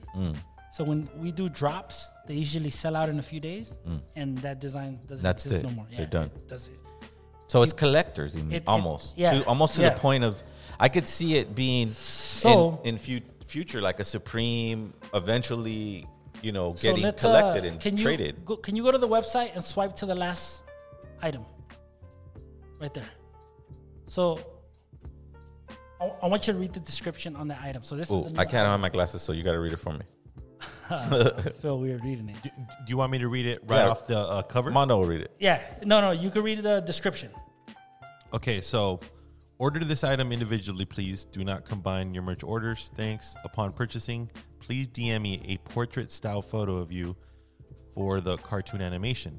No selfies, no filters. Just have someone take a photo of you sitting up straight, upper body, like you would for a school or ID photo. Refer to sample above to get an idea how your cartoon will work. Backstory. I'm not sure if you guys have heard of NFTs, which is basically a moment in time that is sold to someone in the form of art, like a digital photo or video that you own, but isn't a physical item. Very confusing, I know, but you can search NFTs on Instagram, for example. Anyways, one day I was scrolling through different NFTs and got an idea to do something similar, yet very different. Something unique, something special and super exclusive for a very small number of people, 24 and so. So in June, I will be releasing a brand new EP with a rare version that only 24 special fans will have access to. This EP will have brand new music, a special outro where I shout everyone out who purchased it. You guys will also be turned into a cartoon character and featured on the album artwork. Check the photos for a rough sample of what I have in mind. And on top of that, everyone will receive a limited edition hard copy of the album, which will be my most rarest item so far. You'll own a hard copy of the album with your name shouted out in the intro and your cartoon animation on the cover. Brilliant. This is such an amazing thing That's what you're brilliant. doing, I suppose, bro. That's Like brilliant. this is definitely thinking super outside the box, which you do think outside the box ever since I've met you. Yeah. That's brilliant. It's and that's exactly what I wanted to do. Like I was like, man, I haven't made music in a while, and I'm back to my storytelling, to my deep emotional, like These are the cartoons, right? that's just a sample of how they would look, you know, like very simple 2-dimensional cartoons. Right. So every person who purchased it, 24, right? I've only been promoting it on like yesterday on Truth Clothing page, not on my personal page yet, because it's almost like there's a package that comes with exclusive merch, so it's almost like a Truth Clothing presents this project type of thing. So it's like a I suppose Truth Clothing collab.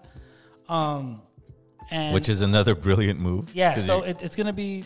I like this piece. I want this EP to be a moment in time. I've been dealing with a lot of mentally and emotionally. I've been dealing with a lot mentally and emotionally, and I plan to pour it all out on this new project. So this EP will be a reminder of some of the loyal fans who are by my side. That album cover will be in online forever, and those memories will always be there to cherish. And that's what I know about you, I suppose, and that's why I could relate with you so much in my music career, in your music career, in the entertainment business, that you create memories, bro. Yeah. And you can't take that away from anybody. That I'm You know what I'm saying, I suppose? I'm blown. I appreciate I'm that. blown away at this project. And like right there, that's a purchase. Right there, shout out to Sandra Hernandez. Another purchase. You know, so like I wanted to do something exclusive for the fans. I'm blown away, bro. That someone could be a part of. And besides those 24 people, like you can't be a part of that no more. Like it's something, you know, and the people that purchase are also gonna have input on what we name the project. You understand? What we named the project. I'm gonna send them some like I think some that's a exclusive brilliant. goodies. If I describe this, it's the same kid I met at 17. The same kid that had to prove that he was smart, that he was talented. And now you're giving that opportunity to maybe some kid sitting down to go, hey, 20 years from now, hey, look, back in the day, look, Back in I'm the right days there. I have, yes, I'm right yes, there. yes, yes. That's me. I matter. Yes. And I'm important. That's exactly what it is. I was like, yo, your cartoon. And I matter. And the reason I did cartoon, so it all coincides together. You know, you can't just have low quality photos of everybody on the cover, you know, but I was like, a cartoon animation, it's going to be either like, you know, me in the middle and people with me, like almost showing, you know, and have But the it takes title. effort. Yeah, it takes effort. You know, I hired the designer to do these animations and stuff like that. But And they're going to have movement? No. So it's just gonna be like it's a just gonna be cover. like a digital cover. But imagine like if But then everyone who purchases it is gonna get their cartoon Ah. in a full color photocopy. Oh, okay. With a little like paper frame shipped to them, so they can hang Nice. up and be like, "That's my cartoon from the album cover." Right. You get me? And and you're gonna write brilliant music, so people are gonna want to hear it. yeah. So it's already done. I already have I just gotta get once we get the 24. People, and I'm doing it, promoting on the Truth page, but like lightly here and there. Like Right. this interview is a good way to promote to my listeners and stuff like that. But I don't want to just go on the I suppose page and be like, oh, I'm dropping this, Right. Because then it'll just sell quick, And I want people that really follow, Right. to be the ones to get it, not just some random dude that's like, oh, because I had someone message me like, oh, can I buy one? And can I buy one for my cousin? Like, I'm trying to get her into your music, and I'm like, nah, like. No, I these are for appreciate it, diehards. but These it's are not. for- It's yeah. not for someone who's barely trying to get into my music. Yeah, Like, this I is get it. something. This is something also for me to be like, yo, these are the people that Because if it's just random people, it becomes dumb. It becomes like, who are these people? Oh, fucking some people that Right. I don't even know who the fuck they are. Right. So yeah, man. But Man,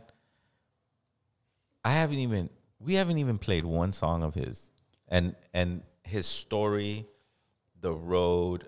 I felt it was relevant to LA Natives because LA Natives is about people of indigenous descent, whether they know about it or not. Yeah. If they come from those communities where we eat tamales and we eat pozole and we eat all these things, those are ancient foods. So you're connected to it. Whether you know about it in detail is irrelevant. I want to showcase individuals who can inspire a young kid in a community to say, what, I can learn how to make a video? I could. This video got removed 6 times. 6 times from YouTube. Wow. Because it was called Fuck the Presidente. Right. So they kept removing it. So I this had is the one with El Máscaras, right? Yeah, I had to upload it as something else, and it just wouldn't work. Look at that. This is his music. And I shot that video myself. One camera, like no crew. Nice. These are all fans, bro. Like, those are fans. Yeah. Yo, who wants to be in my video? Nice. They showed up, and it was like 112 degrees. Hanson Dam Park. And I told them, dress the part, you know. That me rapping is a homie filming. He's never held a camera. Wow. Bro, hold it, make sure it's focused. Please, bro, and just hold it. So I'd watch it, and it's all blurry. I'm like, bleep, bro, let's do it again. What kind of camera is that? I shot that with the Lumix GH5. That's right. Yeah, Lumix GH5. So, LA natives, just realize one thing, community. I'm going to bring people who can help us regain our confidence in our own self. Because you just met a young man, who looked at a system that's almost 1,000,000 to 1 to sustain yourself with. Like, it's 1,000,000 to 1 if you go, I'm going to be a rapper. Yeah. It's 1,000,000 to 1 that you're going to do it. And you met a gentleman that only did that, who went through his dark moments, who went through a time where he felt, well, I have to destroy everything I have here because it's not going in the right direction. And how can I re-put it on the right direction? And I think you did that with Truth Clothing. This project of NFT fan forever imprinted. It's almost like having the Wu-Tang, you know, that Wu-Tang album that there's only one copy? You know, there's like that $1 million Wu-Tang, you know. Yeah. I saw it when you were describing it like that. Yeah, no, and that's stuff like that are definitely inspirations, bro. Like when Nipsey Hussle dropped an album, he was like $1,000 a copy, stuff like that. Stuff like that was always like things that we've thought about. Not necessarily like that, like to do an album and drop, you know, but we've like my thing's always been exclusive stuff. And my shit was always exclusive stuff because that's all I could afford, bro. You get me? Like back in the days, like when I started printing merch, I could only afford to print 24 shirts. So I was like, limited edition. Right. Not because it's because I only got money to print 24, so these are limited edition. Right. And that I saw how people started appreciating that more, you know? It's like, yo, from now on, like everything's limited edition. So but it's almost like you're doing the NFT thing in real time, because with your clothing line being, this is the only run we're doing of it. Yeah. It's so kind of the same thing. When the NFT concept came about, I'm like, bro, I've been on this exclusive shit for, you know, like I used to do custom freestyles for $30. So the fans would pay $30, and I'd grab a beat that they choose from YouTube, and I'd freestyle for like 3 minutes, and then send them a mix and master. And then version. they go on their social media. And then it has a name on it, and I'm just fucking around. Right. And then some people were like, can you do a song on my story? So they'd pay, you know, a certain amount of money, and I'd write a song on their life story. Right. And they'd have their own song just for them, you know? So I was doing that. Bro, I did like over 40 songs like that for people that only they have. That I listen to sometimes, like, damn, I wish I could drop this, you know? And not only that, but it sharpens your skills. Yeah, it makes you a doper MCs. It's almost like the rapper that, like, Supernatural. Oh, pull out your phone and pull out your keys. It's almost like, okay, I'm going to write about this guy. Let me look at his page real quick. All right, cool. He had Nikes and this and that. All right, I'm going to throw that in there. And when some people don't realize is that when I do these storytelling songs, it's for me, it's easy. For me, it's like first nature, bro, to just like write a storytelling song. You get me? But I come from hip hop origins, bro. Like I could rap. Like I could rap fast. I could do metaphors, battle rap. I could do things that are like, yo, what do you say? He's well seasoned. Like I could do that. You get me? So sometimes like I miss that, and that's why I just got back with my group Rhymatics. We recorded a whole album. Nice. That's back on that hip hop stuff, and I really needed that, bro, because that reminded me like, even them to have Illward and XP, like damn, bro, you went off on this verse. Like, Yeah. damn, you killed it. Like, damn, bro, I think you probably got the hardest verse on this song. Or like, Well, damn, you. at one point, it's not going to be about, I have to prove that I'm good enough. At one point, you're going to be good. But between swordsmen, like between Yeah, homies like your that, homies, like it was dope hearing that from them, because for so many years it was like, between homies, like they diss me, like, bro, we heard your soft ass song, bro, like when you gonna grow your balls back again, like do that raw shit, because you're doing that corny shit, bro, like that fool ill word, I'll never forget this. Is like, did you just rhyme party with Bacardi on your song? Like those are like the most cliche words you could rhyme, like party Bacardi. I get it. And I was like, bro, like I'm trying to serve a bigger purpose, and they're like, nah, we just fucking with you, but you got to get back on the MC shit, So when we did this album, I was like, all right, bro, like y'all say I'm soft, like let's put that beat and let's see who fucking let's see. So it's good to be versatile. I went in there with that hunger, and I'm done with my verse. What's up? What's next? Yo, I'm done. Yo, let's do I'm it. actually looking forward to listening to some L Word and more. Yeah. But much respect, and I am so proud of XP, because in the last few years he's been on a massive momentum when it comes to his style, his delivery, and his just overall presence in the hip hop community, man. Like he's definitely stepped it up a notch. He's already XP's already one of those artists that I don't see as a local artist anymore. You get me? Like I don't see him as a local artist. I think he stepped up some levels. His peers are different now. The people he works with on the daily, it's a whole different echelon than just the normal like MC trying to get on. So he's getting a lot of respect, a lot of love, and it's just a matter of time before his shit hits. You get me? Right. His shit hits, because that's the thing with that raw hip hop shit, that like it. So many people downplay the commercial shit and the garbage, but then when people do give you that raw hip hop shit, a lot of people sleep on it. You get me? I just want to go ahead and shout out everyone in our chat. Shout out to Elon. Shout out to Sarpana, Hector. Shout out to Brandon, Misery, Jose, Guru. We have Elon saying, I just watched this. I suppose this is the first I heard of you. And bro, mad respect.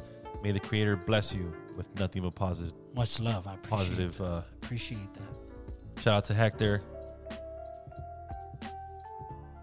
Man, and talking about rhyme addicts, right? Yeah. Underground Hip Hop Blog quite possibly has one of the most rarest rhyme addict interviews. I think we caught you guys slipping at the observatory. That is the last Rhymatic interview. Oh, wow. The last. And that was 2013. Wow. The last. We would love to bring you guys back on, especially if the camp is back in full force. Yeah, we have a new album coming out called Resurgence, RA Surgence. It's 100% done. It's being mixed and mastered as we speak. We got videos to it. We luckily over the last year, our relationship as a group, we've built, we talk every day. And I want to remind everyone, the gentleman that we have sitting right here, I suppose, he shot Doctrine of Discovery, right? For Zero, yeah. For Zero. Yeah. Wow.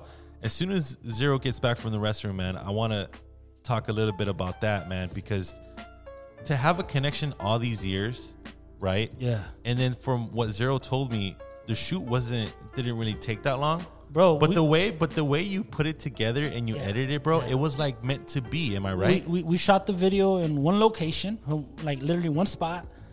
I'm actually waiting for Zero to get back here, so we could chop it up on that. That's a good story right there. Yeah, it's just it was off the head, kind of. It was just a real like random little cool video.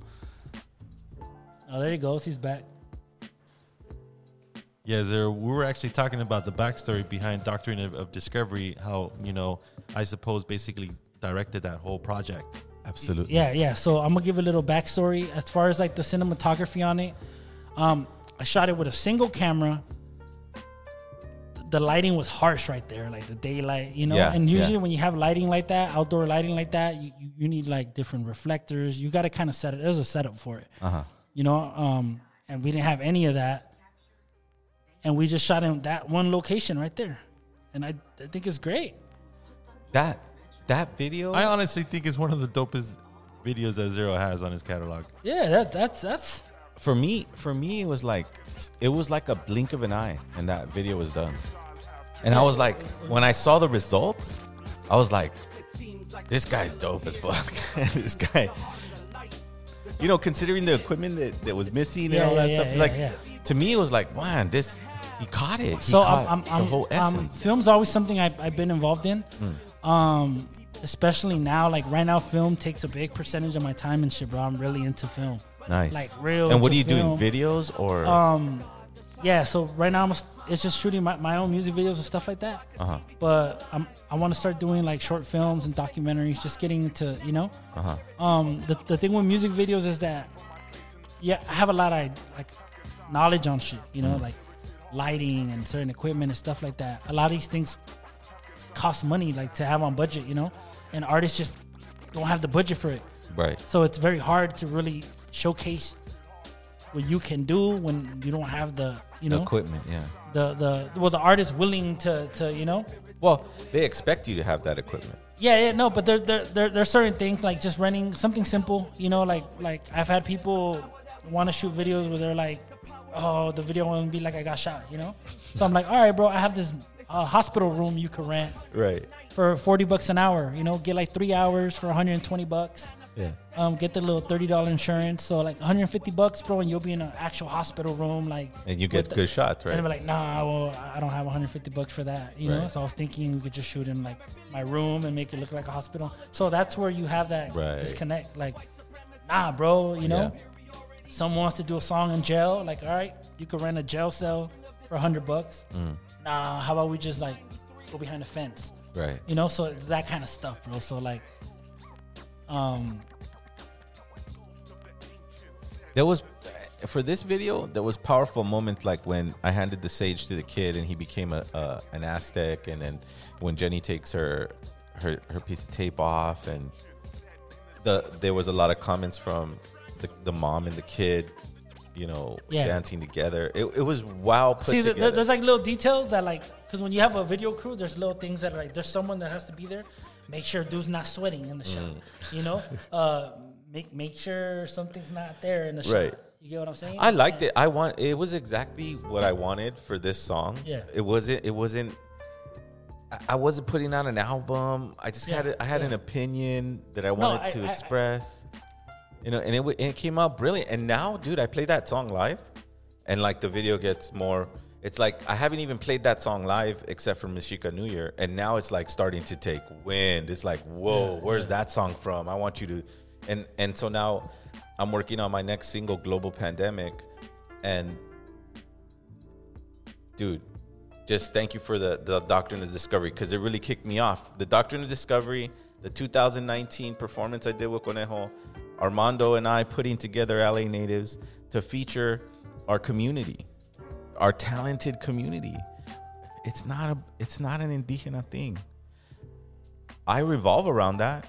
That's been my career for 25 years, right? I suppose I've never switched up from anything of what I did musically. I had a focus. I had a dream. I knew that putting a community together is diverse. Well, that's why, like, even how you mentioned the Conejo show, like, it's dope seeing artists like you on there. You get me? Because then people, which I think you had probably one of the most epic sets, you know, that last show. That shit was electrifying, bro. That shit was sick as fuck. Like, even I was like, damn, bro, like, this fool really killed it. And you performed after Zero, right? I think I went right before. Before, yeah. You went either before or after. Yeah, we were in the same scene. Right before. My shit was very unplanned, organized, because, like I said, I'm getting thrown into like a type of show that even though it seems like my first nature that I belong there, I don't, because my shit would be on some, you know. I was like, every time I do shows like that, like I've done shows like Snow the Product and shit like that, I'm like, bro, I'm gonna just do my shit. I'm gonna do Cry Girl Cry, my Suicide Letter, and then the day of, I'm like, nah, bro, I'm just gonna throw on some Spanish shit, rap, you know, do some shit that I haven't spit in like 3 years. Hopefully I remember. Right. Drink, you know. Well, the one thing about you is that you're incredibly skilled MC. It's not like you You don't have the way you were describing the beginning of your career, the high, the hat, these simple rhymes. There's some complexity, there's some skill. And so you can always, when you can rely on, oh, I'm just going to show them how dope I am. You can, I'm going to show them my weak side. Because obviously you're not your vulnerable side, but that's more for your intimate audience, right? Yeah. Like the audience that buys your shirts. Well, which is the audience I cater to. Right. You get me? You told me that one day.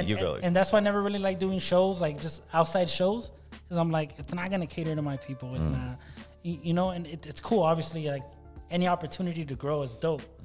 But sometimes you get so consumed with like, let me just do what's working. I think he killed it you cannot.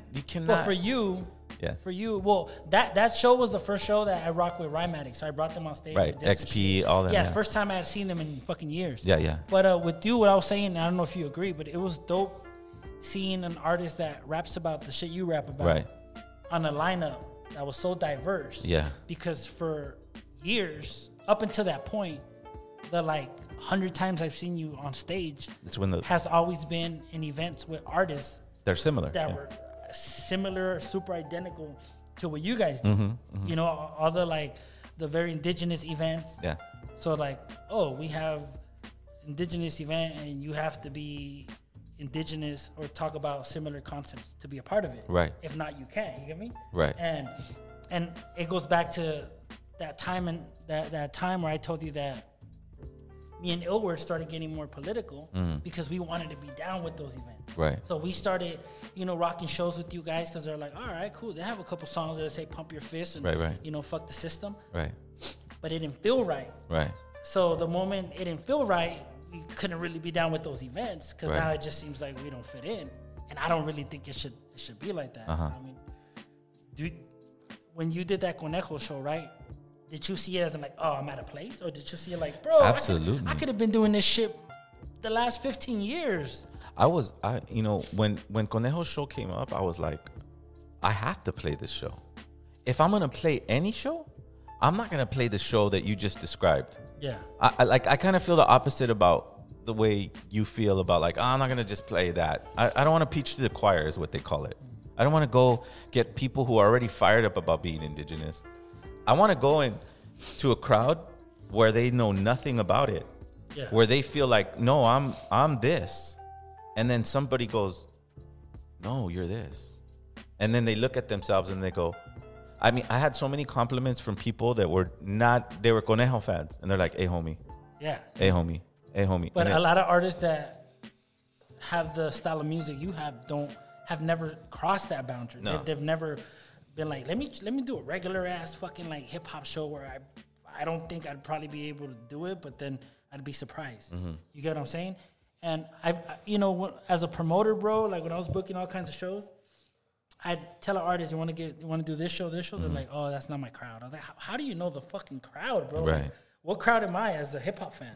You get me? Because I like Visionaries and I like fucking Wu-Tang. Right. And I'll listen to Maná, and I like fucking corridos, and I like some R&B, and Little Rob. And Pink Floyd's my favorite fucking band ever. So like, what fucking category am I? You get me? So like, you just never know, bro. And I think people are afraid to you know. Yeah. That's the reason why I actually Underground Hip Hop Blog decided to put Zero on that bill, was because I know there's so many people out there at one point, like you said earlier in this interview, that one thing when you listen to dope indigenous hip hop, it kind of makes you aware of your identity.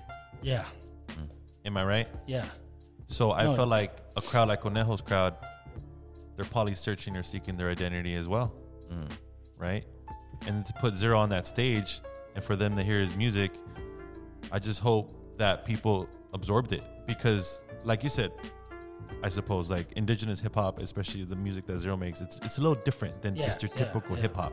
There's a lot more substance in there. There's a lot more that you could take away from it. Oh, it's a lot different. It's a lot. Like I've invited people to shows like that, and people like they don't feel comfortable. Yeah, you get me? They almost feel like ashamed. Like they almost misinterpret like being indigenous and knowing your roots to like super religious. You get what I'm saying? Almost like like, I don't want to learn about God and get preached to. And I'm like, Right, bro, right. we're not going to church. Like, I don't think you guys really understand. You get me? Yeah. And because they're so far from their identity and from their roots and knowing anything about who they are, they fear. You know, they say people fear what they don't understand. So they're like, Yeah, it's weird. I don't want someone telling me that, bro, I haven't been the proper Mexican. You know, I haven't been Mexican enough. Right. Because I don't know, you know, the origins of my great ancestors. You get me? But where do you start, right, Zero, when you try to... But people rather not start at all. You get what I'm saying? Like, And music is the easiest channel, too. For me, though, like I said, there's a reason why I have this type of topic, right? This ancestor topic, because I have a perspective. That perspective is develop my artistry. Just like I suppose took his entrepreneurialism, his street culture, his ability to be very skilled at. I took my in-depth ceremonies, my reading of this, my believing in it, my connection, my direct connection with it, and I put it into this music career, right? And it doesn't matter like what the outcome is. Yeah. Because I know if I get in front of a stage, I could be in Lollapalooza. Let me tell you a quick story. I was at the Zócalo in Mexico City, 2012, November, Day of the Dead, 10,000 people there, and I had to open up the show. No one's ever heard of Zero. No one's ever heard of El Vu in Mexico. And I was late. So my homies all, get off here, you gotta walk, the stage is over there, and go. And I'm going, and I'm walking, and I get to the stage, and I'm all, hi, my name's Zero. Zero, El Vu, okay, bye. Váyanse. And I go, and I get up on the stage, and I'm like, here's my CD. And the guy's all, CD? Get CD? What? You don't have a DJ? Where's your DJ? Where? And I'm like, what? And I'm like, no, fuck, I'm gonna miss the biggest show in my life. And the guy from the video guy, because they had screens, grabs my CD, puts it into the DVD player, and presses play. And the fucking audio goes on through the house system. So there it was. I had my music, but I was like, wait. No, not yet. So all my shit's all fucked up. I'm in front of 10,000 people. But guess what? Tlazocamatli, Tetzcatlipoca, en la noche yo salgo de tu boca mirando las estrellas tan hermosas, la galaxia mariposa que da vida a toda cosa. Comienzo a caminar dentro de un bosque como un jaguar, mirando cada clase de animal. Yo soy la lechuza, yo soy el serpiente, yo vengo de la gente que entiende la mente. En la memoria se escribieron las historias de la gente mexica, la gente antigua. Maíz y sangre, mexicas adelante. I could already imagine that shit. I did that. Hell yeah. That's what I mean. The Conejo Show. Yeah. Yeah. Put me in front of it. I don't give a fuck. I don't care. Yeah. I know what's inside of me. You know what's inside of you. Yeah, no, exactly. Well, I know what's inside of you too, bro. And that's why I've been a fan, you know, since early on. Like, I was like, yo, this fool could rap. Like, his energy is fucking unmatched. Like, I never even know if, you know, because I wasn't educated in the shit you talk about. Right. I can't fact check you. I can't be like, no, he's not what he's speaking. I just know, like, yo, the way he says it, the energy you get when he's talking, it has to be real. Right. There's no way you're speaking exactly non-facts. You get Right. me? Like, it just felt, so you at least have me in tune that much where I'm like, what he's saying, yeah, that's what happens when you put emotion in music. Like, it can be a lie. Right. You get what I'm saying? Right. Like, well, to this day, I haven't been able to compare his catalog to someone else's when it comes to like merit of production and the beats and the rhymes. And no, I don't. Even in the style of music you guys have done as El Vu, I can't think of another group that's identical to it. Right. You get me? That's very like, well, like you guys did it in a super unique way. Like, well, it's because it was the same thing you did when you were coming up in the rap game, right? It's like, I'm going, okay, I want to do a group. I rhyme. I can make beats. I'm at the Achuchas. We have a cultural movement going. But I got to make a group that could stand out like Wu-Tang. I'm not going to make a group that's going to fit in. I got to make a group that's going to be timeless. I'm laughing. Sorry to interrupt you. I'm laughing right now because me and my homies, like, nah, forget it. No, me and my homies have this thing where if we see someone like try to spit like that, like very like indigenous, we're like El Vu ass fools. We say that shit. I swear to God, bro. Some El Vu ass fools. Like, you know, you be like fucking. Well, nowadays it took win. And there's no It justice took win. when I stumble upon, I don't know, I don't want to insult people, but garbage indigenous hip hop. Yeah, yeah. It just doesn't. It just doesn't equivalate. You know what I'm saying? Well, that's another thing that was sensitive to me. I was always like, everyone who's speaking about something indigenous, I always put them on a pedestal. I always be like, even if they're not up to par lyrically, right? I can't disrespect them because they're speaking about something. You know Right. what I mean? Cause. But yeah, they're speaking about the cause. I always felt like I'm probably fake if I were to be like, this fool sucks. Right, right. But then like MC recognize real. Like, Yeah. I've seen people do it and it seems corny. Yeah. It seems like, I don't believe you, bro. Like there's no conviction to it, you Right. know? And like Exactly. I said, you guys have always, it's a matter of you guys being dope, you know? Sometimes it's like, well, they're the first ones I heard do it, so nothing else could like top it. Right. But nah, it's dope shit, you know? It's I didn't really seek out to be the best. I wanted to be remembered like this, right? These stone figures, Yeah. this altar is that huehueteo. It's remembered. That's your art, bro. You're gonna be remembered in Los Angeles in 20 years from now because you're not doing things to go work for someone else, to go get a label. You know how they trained us? They trained us to go get a label. Oh, you're the label. Oh man. I mean, I was at Green Thumb buying some cannabis, and these guys are talking about, oh, I'm on Atlantic and Sony, and like if that's a good thing. That's not a good thing. Yeah. That's never a good thing when you work for someone and you have deadlines and you can't be creative. Like I suppose can go, I'm gonna create this clothing line. I'm gonna make this album that's gonna include my family. Like there's so much thought. It's kind of like you're in this ultra indie artist, but you're an MC that's using the techniques. And real quick, everything we just spoke about, I'm gonna redo it again, you know, because after my little, like I said, I took time off from the music.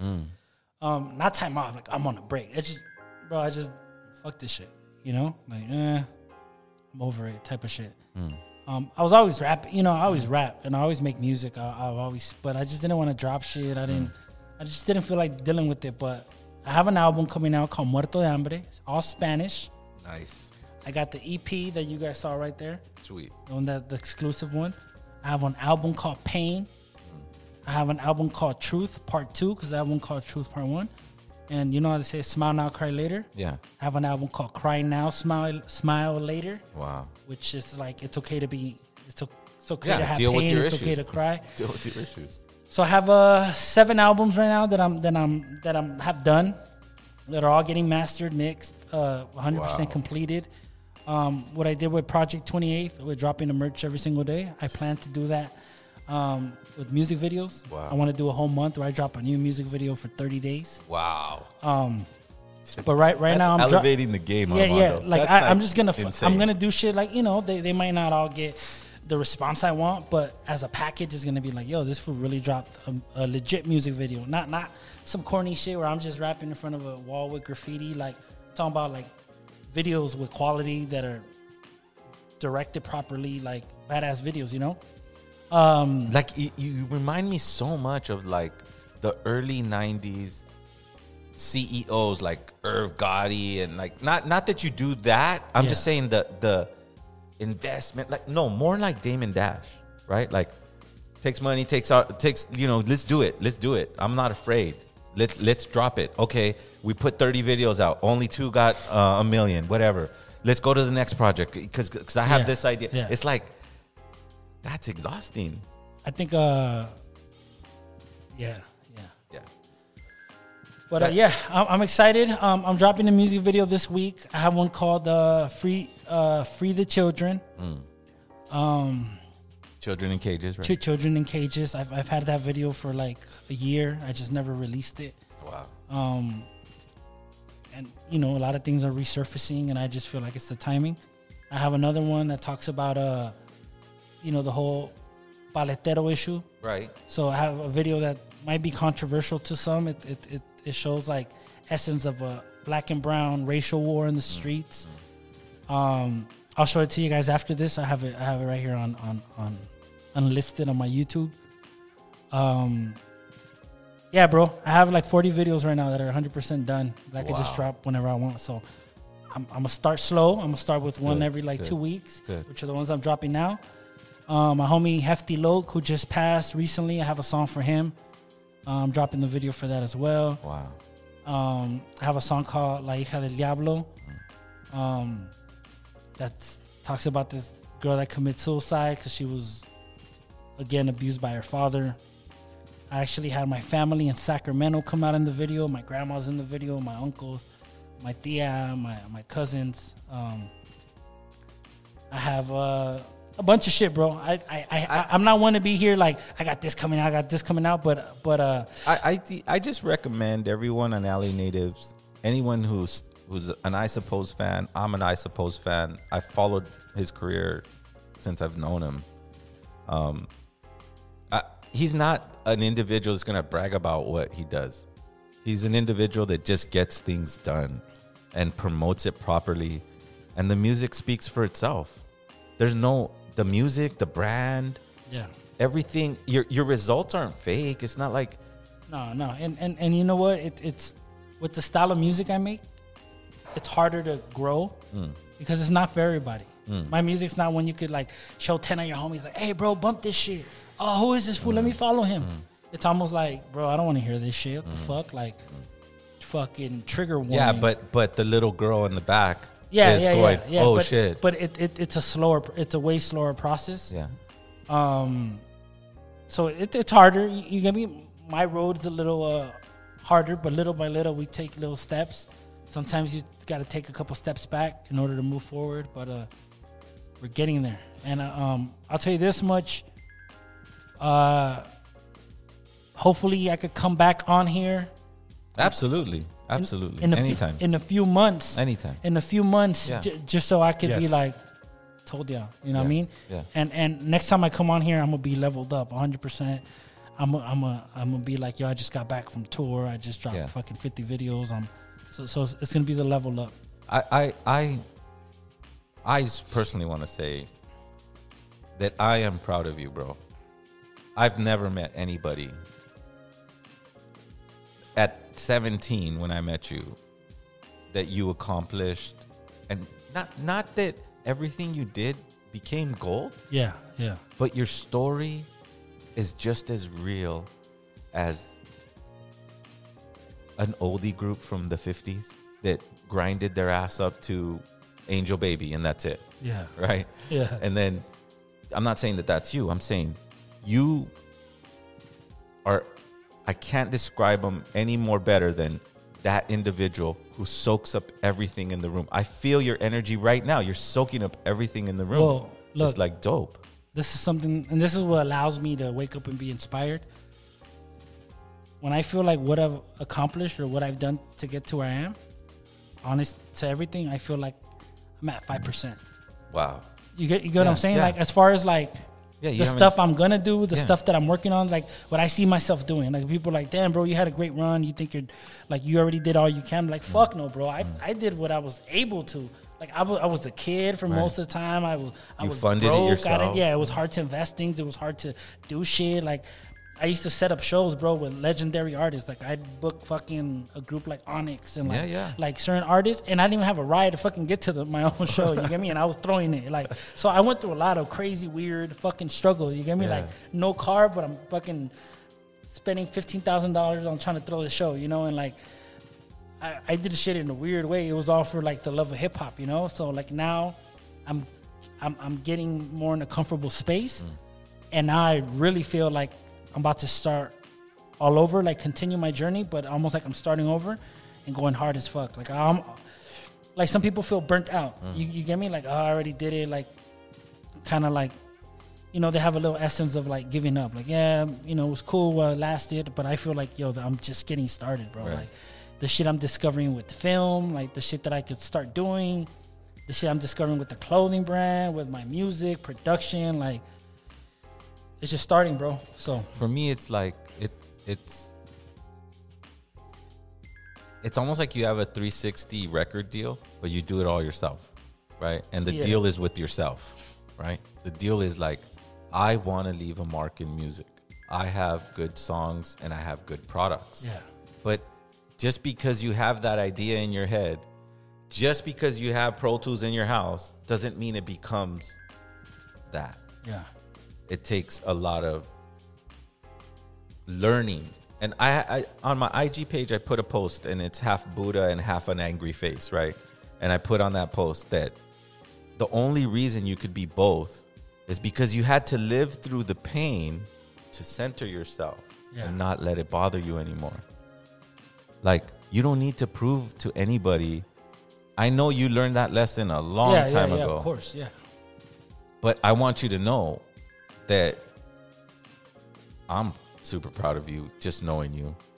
I know that you're not even halfway done to what your potential is, because when you could put together a project that you just described with your fans being a part of forever, cemented, with great lyrics, that's like me going, like Led Zeppelin going, hey, who wants to be on this cover for Stairway to Heaven? Like, I'm going to give you a shot to be in that painting. Yeah. And then you're like, well, fuck it, I'll throw down some money to do that. And then boom, Led Zeppelin, Stairway to Heaven, and look, I'm right there. That's so brilliant. So on another level, full spectrum artistry. Yeah. That's what I and search for. And that's kind of what I show people. Like, you don't have to, it's like some people think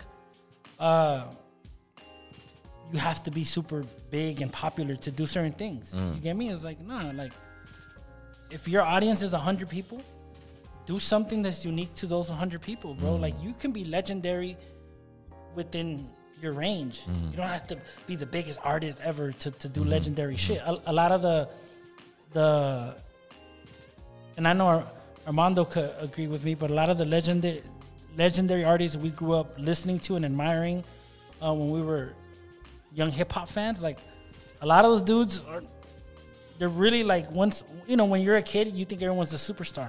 But when you're older, especially when you get into the promotion business and you know a lot of these artists and you see them around, you know a lot of these artists ain't really doing shit. Like, you know, a lot of them are not making money in shows. They're not rich. They have nothing. They're almost struggling worse than any up and coming artist right now. You know, there's like regular, ordinary people, but we still, that doesn't take away from their legacy. That's fine, bro. But I see them and I think of my childhood. I think of like, the nostalgia. I think of all that shit. And sometimes these artists, you know, we can't afford putting them in a hotel, so they stay with us at our houses. Yeah. Am I right? I suppose. Yeah. There's a lot, bro. There's a lot of shit like that. You know, I've put a lot of artists in cheap ass motels and like, you know, or like, fuck, bro. I had like Percy P a long time ago, right? Wow, Percy P. He was my nephew Anthro's favorite rapper, right? And this is probably like 9-10 years ago, because my nephew turned 15. Anthro's like 24, 25 now, so it was like 9-10 years ago. And I got Percy P to go perform at my family's house, and he was in the backyard at our family party performing, bro. We had all these like Mexican people that don't speak English in the party, you know, like a Mexican party. Filmed that. No, we do have it on video. I got pictures, video, and he's performing for my nephew as a surprise. What? And then Percy P's in the kitchen, bro, eating my mom's pozole. What? Like chilling right there. He's right there, and we're chilling. And I have pictures of it. I have video. I have That's everything. underground history right there, bro. And he's taking pictures with all the family, like all the invites. Yeah.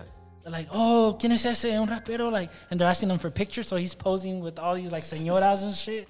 Bro, the craziest shit, but that's what it was, you know? I remember like I picked him up, I was like, fucking did the party and then drove him back. Like, just shit, the crazy hip hop shit like that you can't recreate. Well, because people have an illusion that these artists are super famous or super rich or have or even have their life under control. Yeah, you know, I get a lot of haters sometimes. They're like, bro, how come you're not like, you don't have as many followers as this person or this person? Oh, this guy's doing it bigger, you know? Because I was like, bro, we live in an era where like you either take the long way, like you work for years and years and years to get somewhere, or there's you know, and I'm not hating on them. There's a lot of youngsters that drop their first song and it goes viral and they have fucking 200,000 followers, and you know they'll post the picture and all the girls say, "Oh, he's so handsome and cute." Like I went through that shit too. You know, I went through an era where every time I post a picture, you'd have like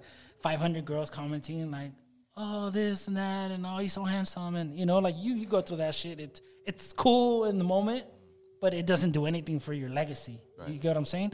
And there's a lot of artists like that, and I think that's the misconception right now that an artist could like drop a music video, put it on a successful platform. It'll get 100,000 views, and the artist thinks he's successful. Like, yeah, I got more views than you, bro, so I'm more popular. And they've never performed that. They've one never show. done a show. They can't draw a person to a meet and greet. They can't do anything. They make no money from music. They've never made money from music. Right. But they somehow in their head they think they're most successful. Right. Like I made it. Right. I mean, it's like, bro, that platform helped you get there. And now you're thinking, you get me? Yeah, like it. Well, it goes back to the falsehood of social media, right? Everybody's trying to make their life bigger than it truly is, right? Like, yeah, I'm gonna go to Cancun and go on this spot because you know, it's like, bro, when I was doing shows, right? My tours were like under the radar. It was like, you know, it was a independent scene. It wasn't like it wasn't your underground hip hop scene. It was almost like more under the radar than that. It was like a more like independent scene of a certain style of artist. You get what I'm saying? Well, it catered to their pain. It catered to whatever. But like, you know, you had artists like, you know, your Reveries and your Gavlins and your Self Provokes, and like it was like this new wave of artists. Somehow I got tied into that, you know, and I'm from a different era, so I felt like rejuvenated. Like, oh hell yeah! Like people were adding me to playlists with the young cats. Like hell yeah, you get me? And so I'd tour, and when I'd go to a venue, like a small little venue, in Salt Lake City, Utah, I'd go to the bathroom and I'd see like Self-Provoked stickers or like Reverie. You get what I'm saying? I'd go to Washington. You go to the local, like, to do a meet and greet at a local record shop, and you'd see like, you know, the Gavlin stickers, and you'd see like they'd been here. So it was always the same fucking people at all these spots. And that made me happy. Like, yo, bro, as far as LA, like the up and coming, like the new wave of like independent artists, like people are fucking grinding. You get what I'm saying? And for a lot of years, that was like our measuring gauge. Like I almost felt like there's all these artists that say they're doing shit, that they're popping, but we don't ever see their names in the bathrooms at these spots. You get me? Like you don't ever see them. It's a small world. And even to this day that I was like, I'm gonna stop doing shows, stop touring, stop dropping music.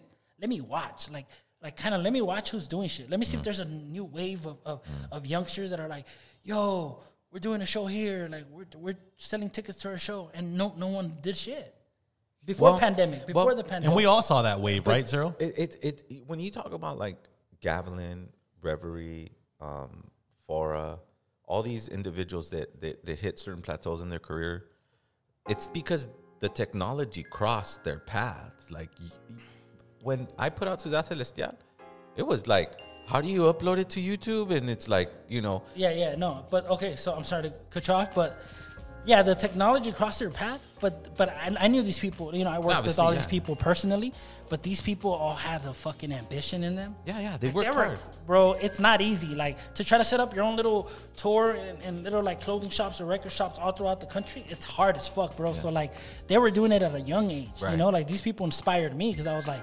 damn, they're fucking way younger than like, you know, and it reminded me of a younger me, but now they just have the social media platform. Well, that's what I'm talking about. The technology is crossing paths.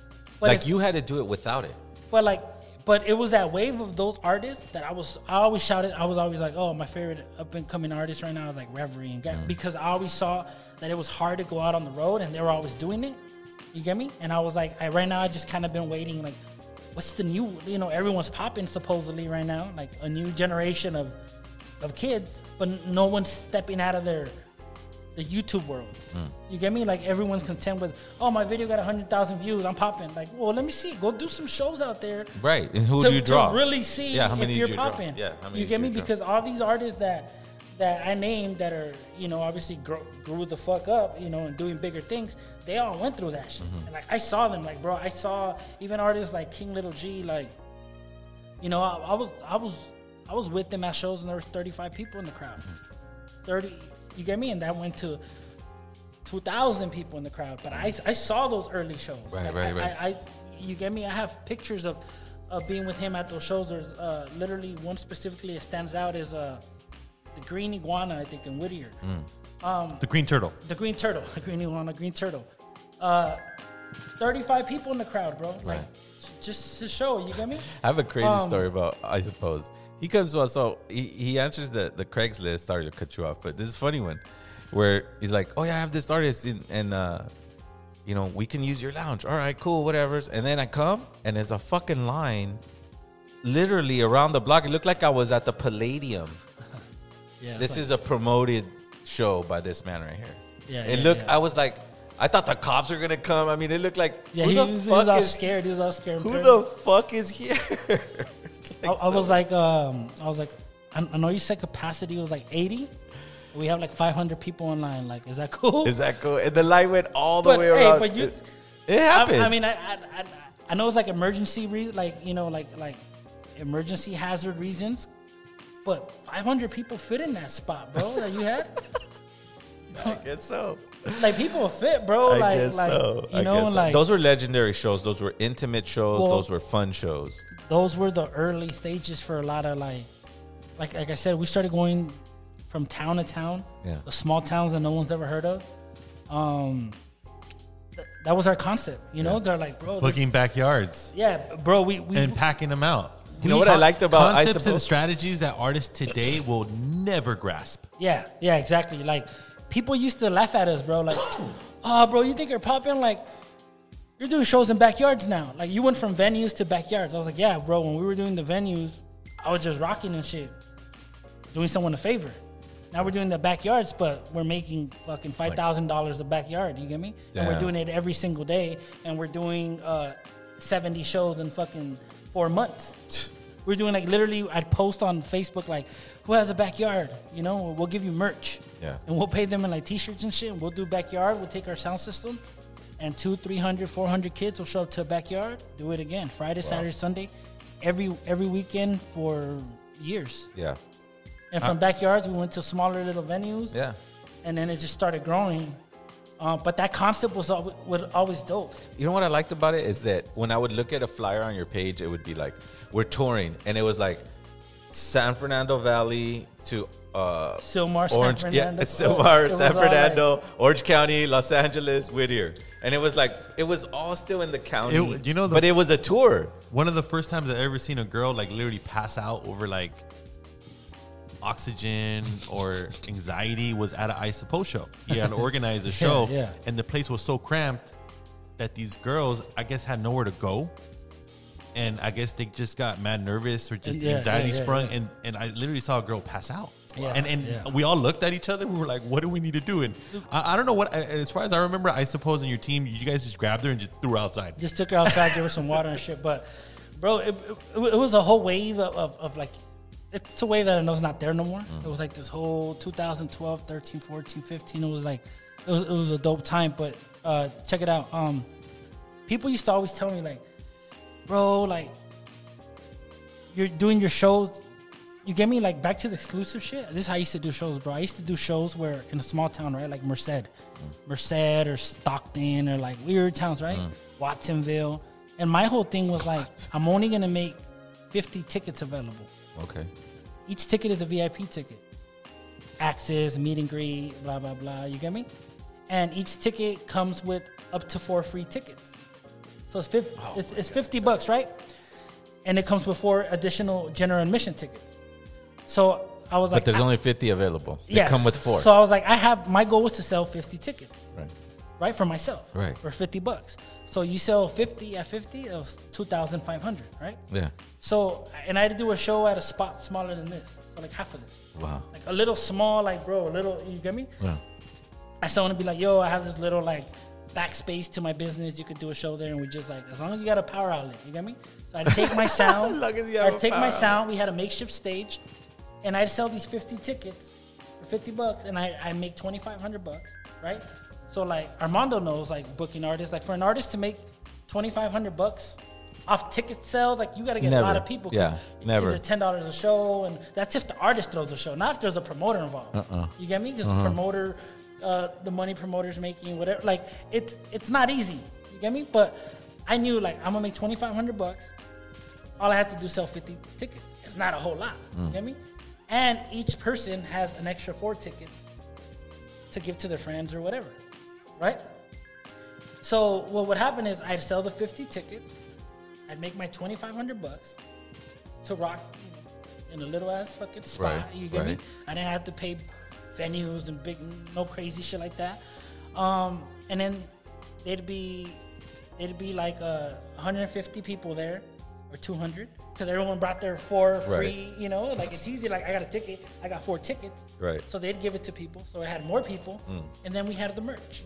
So that as long as I made another $500 minimum off merch, I was like, I just made $3,000 on a Friday, $3,000 on a Saturday, $3,000 on a Sunday. I just made $9,000 rocking in a fucking clothing shop. Wow. You get me? So I was making more money doing some shit for a little bit amount of fans than rappers were doing selling out bigger venues. Like, Wow. I'm selling out a big venue, I'm getting the flight, I'm getting booked the hotel. You get me? I was just doing it on some like just quick shit. Yeah, but instead of getting the illusion sold to you, you took that illusion and said, "Well, I'd rather have $11,000." Well, so my whole thing was like, I know I'm not big enough to. I didn't sell 50 tickets because I was like, oh, I want to make it exclusive and I don't want to sell out 300. No, because that's probably all I could sell. Like I knew I had to bust my ass to hopefully sell out 50. You get sometimes I was a little bit less. Sometimes people wanted more, and I'm not gonna like not sell more. You get me? But I was aiming for like beautiful. 50. Yeah, I was aiming for 50, and you know, so sometimes I'd post pictures and people would be like, bro, there's only like 40 fucking people in the crowd. That shit was a flop. You know, they see pictures. I'm like, I mean.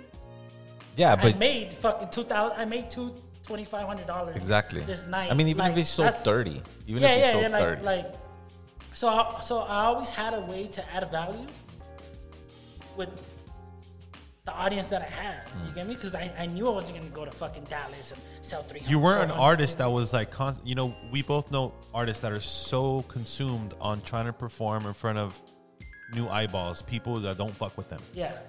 Which kind of backfires sometimes because like your strategy was focusing on the people you already had and people that expanding it from there. Yeah. So my whole thing is like the music's gonna attract the fans.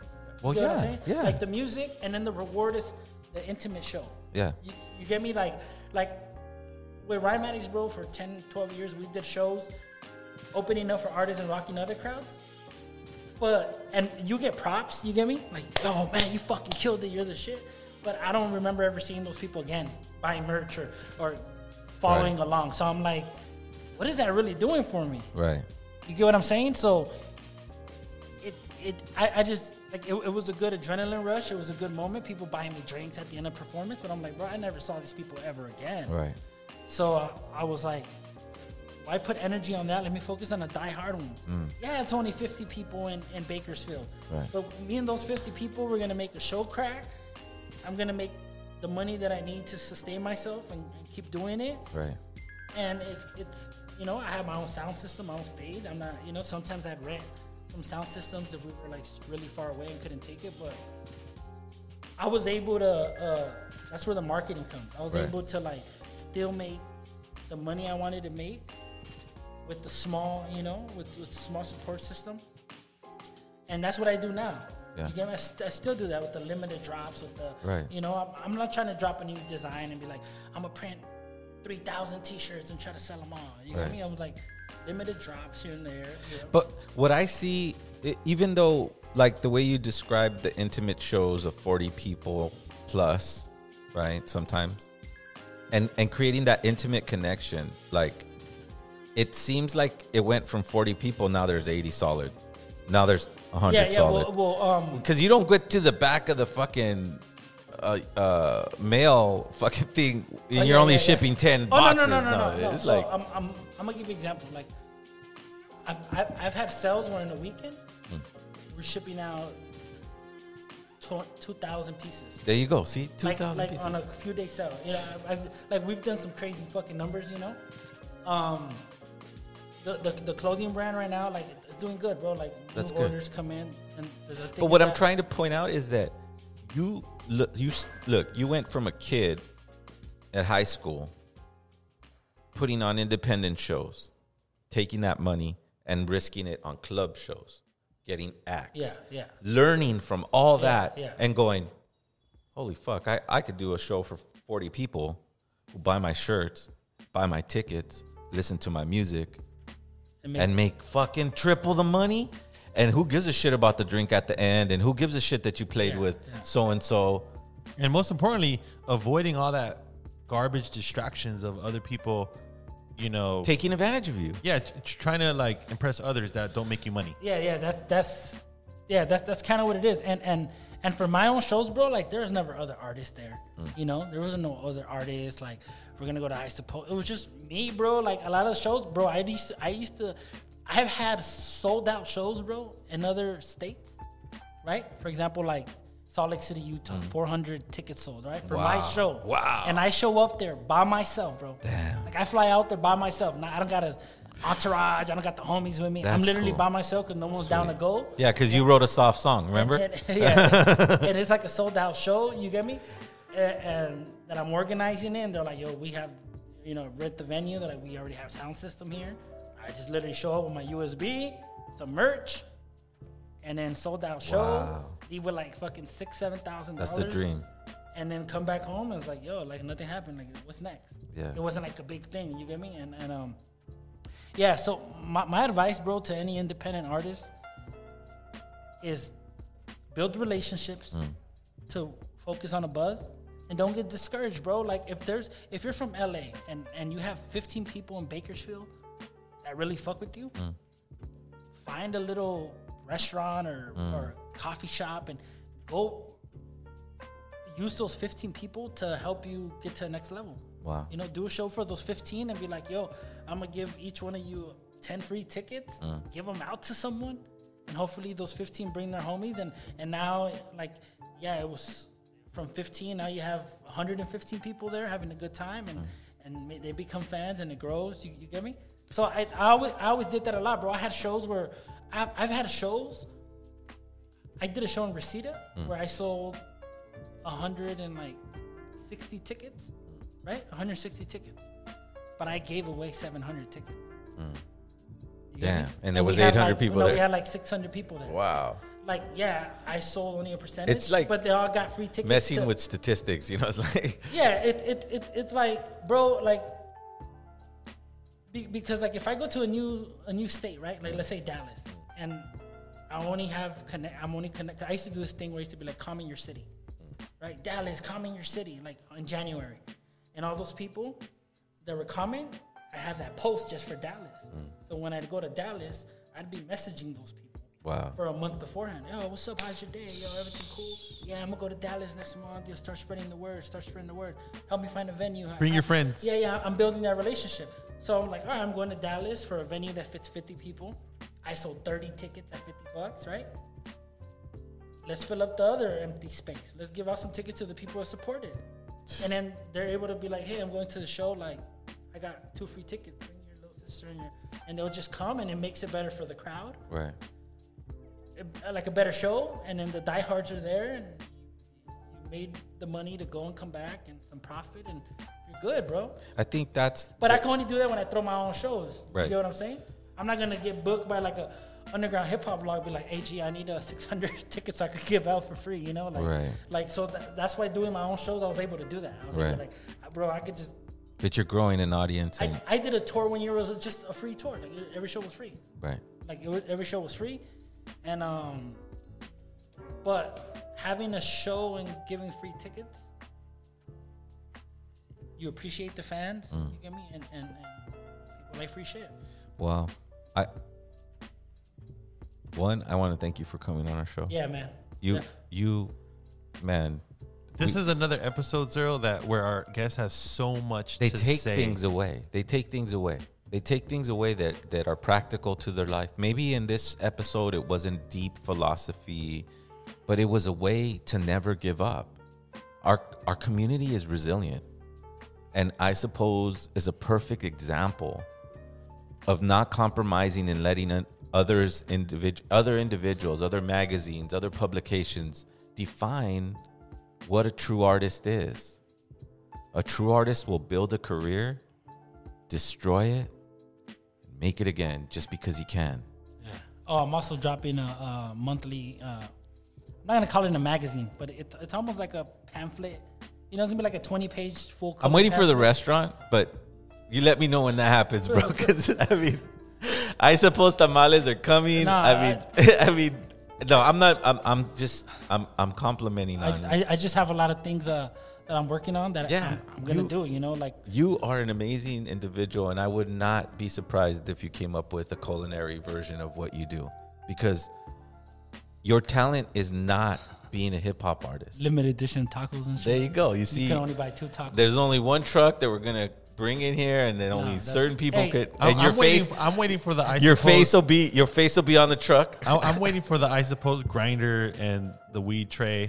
Yeah, that's the one thing, the whole weed world that I haven't got in or tapped in because I don't. Well, you don't need to. You have your own version. You know what you're doing to sustain your reality, and that is Mexica culture. Mexica culture is a combination of your talent and given to the community that you love. You can't say that you didn't write those songs that were very deep topics because you didn't love your community. You looked around and you said, I have to say something about people that think it's cool to ditch and drink and take advantage of a female. I have to talk about an incest that comes back 500 years ago. I didn't know that. You probably didn't know that, but now you do. Yeah. That's my job as LA Natives.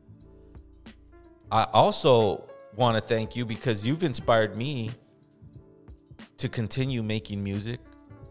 You've produced my latest video, and you've always had a very firm and strict opinion, but always respectful, bro. You never said, like, you don't have it. It's like, bro, use this, to do that. And you know us artists. We think you're talking Chinese. Yeah. You know? But you are the savant that understood all that. Yeah. And so now I'm here and I'm going, why? Hold on. Hey, Armando, I remember I had a little meeting with Zero.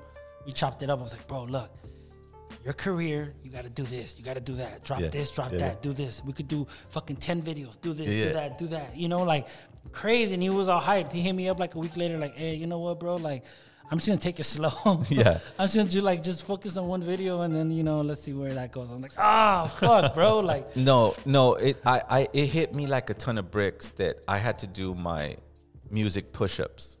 Like, I have to get, like, I know that when you put out an album, you have CDs, beats. It's just, I'm driving to the market, but I'm listening to beats. Okay, that's a song. And you told me that you write your whole album in one session. Yeah. That is insane to me. Yeah. But that's the artist. That's why I love, this was an artist that doesn't traditionally look like an artist. He doesn't look like Iggy Pop. He doesn't look like Perry Farrell from fucking Jane's Addiction. I don't know none of those people are. These are artists that are like eclectic artists, supposedly, that they write things that are, like Bjork. Yeah. These artists that are like, you're that, but without the flash, because you sell your own tickets in a small city and they buy your shirts and they invite 100 people to come. You're an insane type of artist. Like I said, a savant, someone that understands marketing, someone that understands graphic design, someone that understands videos, someone that understands music production, someone that understands, like, there's so much that you understand. That one time someone told me, man, El Vu's dope. Why ain't they famous? And I told them, because when we were singing what we were singing, no one understood it. They felt it. They said, I'm connected to it. But does it relate to, I suppose, is don't ditch and drink and take advantage of girls? That's very You could see it, you can hear it. But if I'm telling you that star movements are aligned with your spirit in certain places on the earth because our ancestors documented 26,000 years. See how complicated the math is? But now I have LA natives. Now I'm explaining that story. And my music starts to become relevant. My new music, my old music. You inspired that, bro. Thank you. I appreciate it, man. That sit down at Starbucks made me, hey, it's not about just being exclusive, quiet, oh, look how dope his lyrics are. There's a mechanism to this. And that's where Armando comes in. And I have LA natives, and I have a community that's hungry to learn. Not learn only deep philosophical knowledge, because we have our Wednesday show for that. We have our Patreon for that. We have a lot of things that me and Armando have reinvented about Zero and my past with El Vu musically. It's kind of like what you do for Truth Clothing. I'm doing, but on a mic, explaining things. You know, this is my platform. This is my Truth Clothing. And I'm honored that you came and shared a little bit of your time, your talent, your wisdom with your community. Because this is your community. You are my brother, and I'm so proud of you. I just don't know what to say. It's I appreciate it, and man. For the sake of the appreciate podcast, you are a true LA native. Yes, LA native. Hell yeah, man. Well, thank you guys for having me here. I appreciate it, and look forward to coming back one day. Absolutely. This was a special episode for me because, you know, like I said, I suppose I've known him since he was 17 years old. I remember exactly what he told me when I first met him. Hey, can I film you? And now I'm filming him and showcasing that don't let no one stand in your way. Don't let 500 years of dysfunction and being lied to by colonials who have none of your interest in mind. Believe in yourself. Create your own reality, because dreams do come true. It just takes hard work, effort, and relentless ganas, will. That's your indigenous roots, I suppose. And it's an honor to know you, brother. Likewise. Appreciate it, man. We'll see you next Wednesday. #truth. Peace. #truth. Follow, I suppose. We'll see you next Wednesday, LA natives.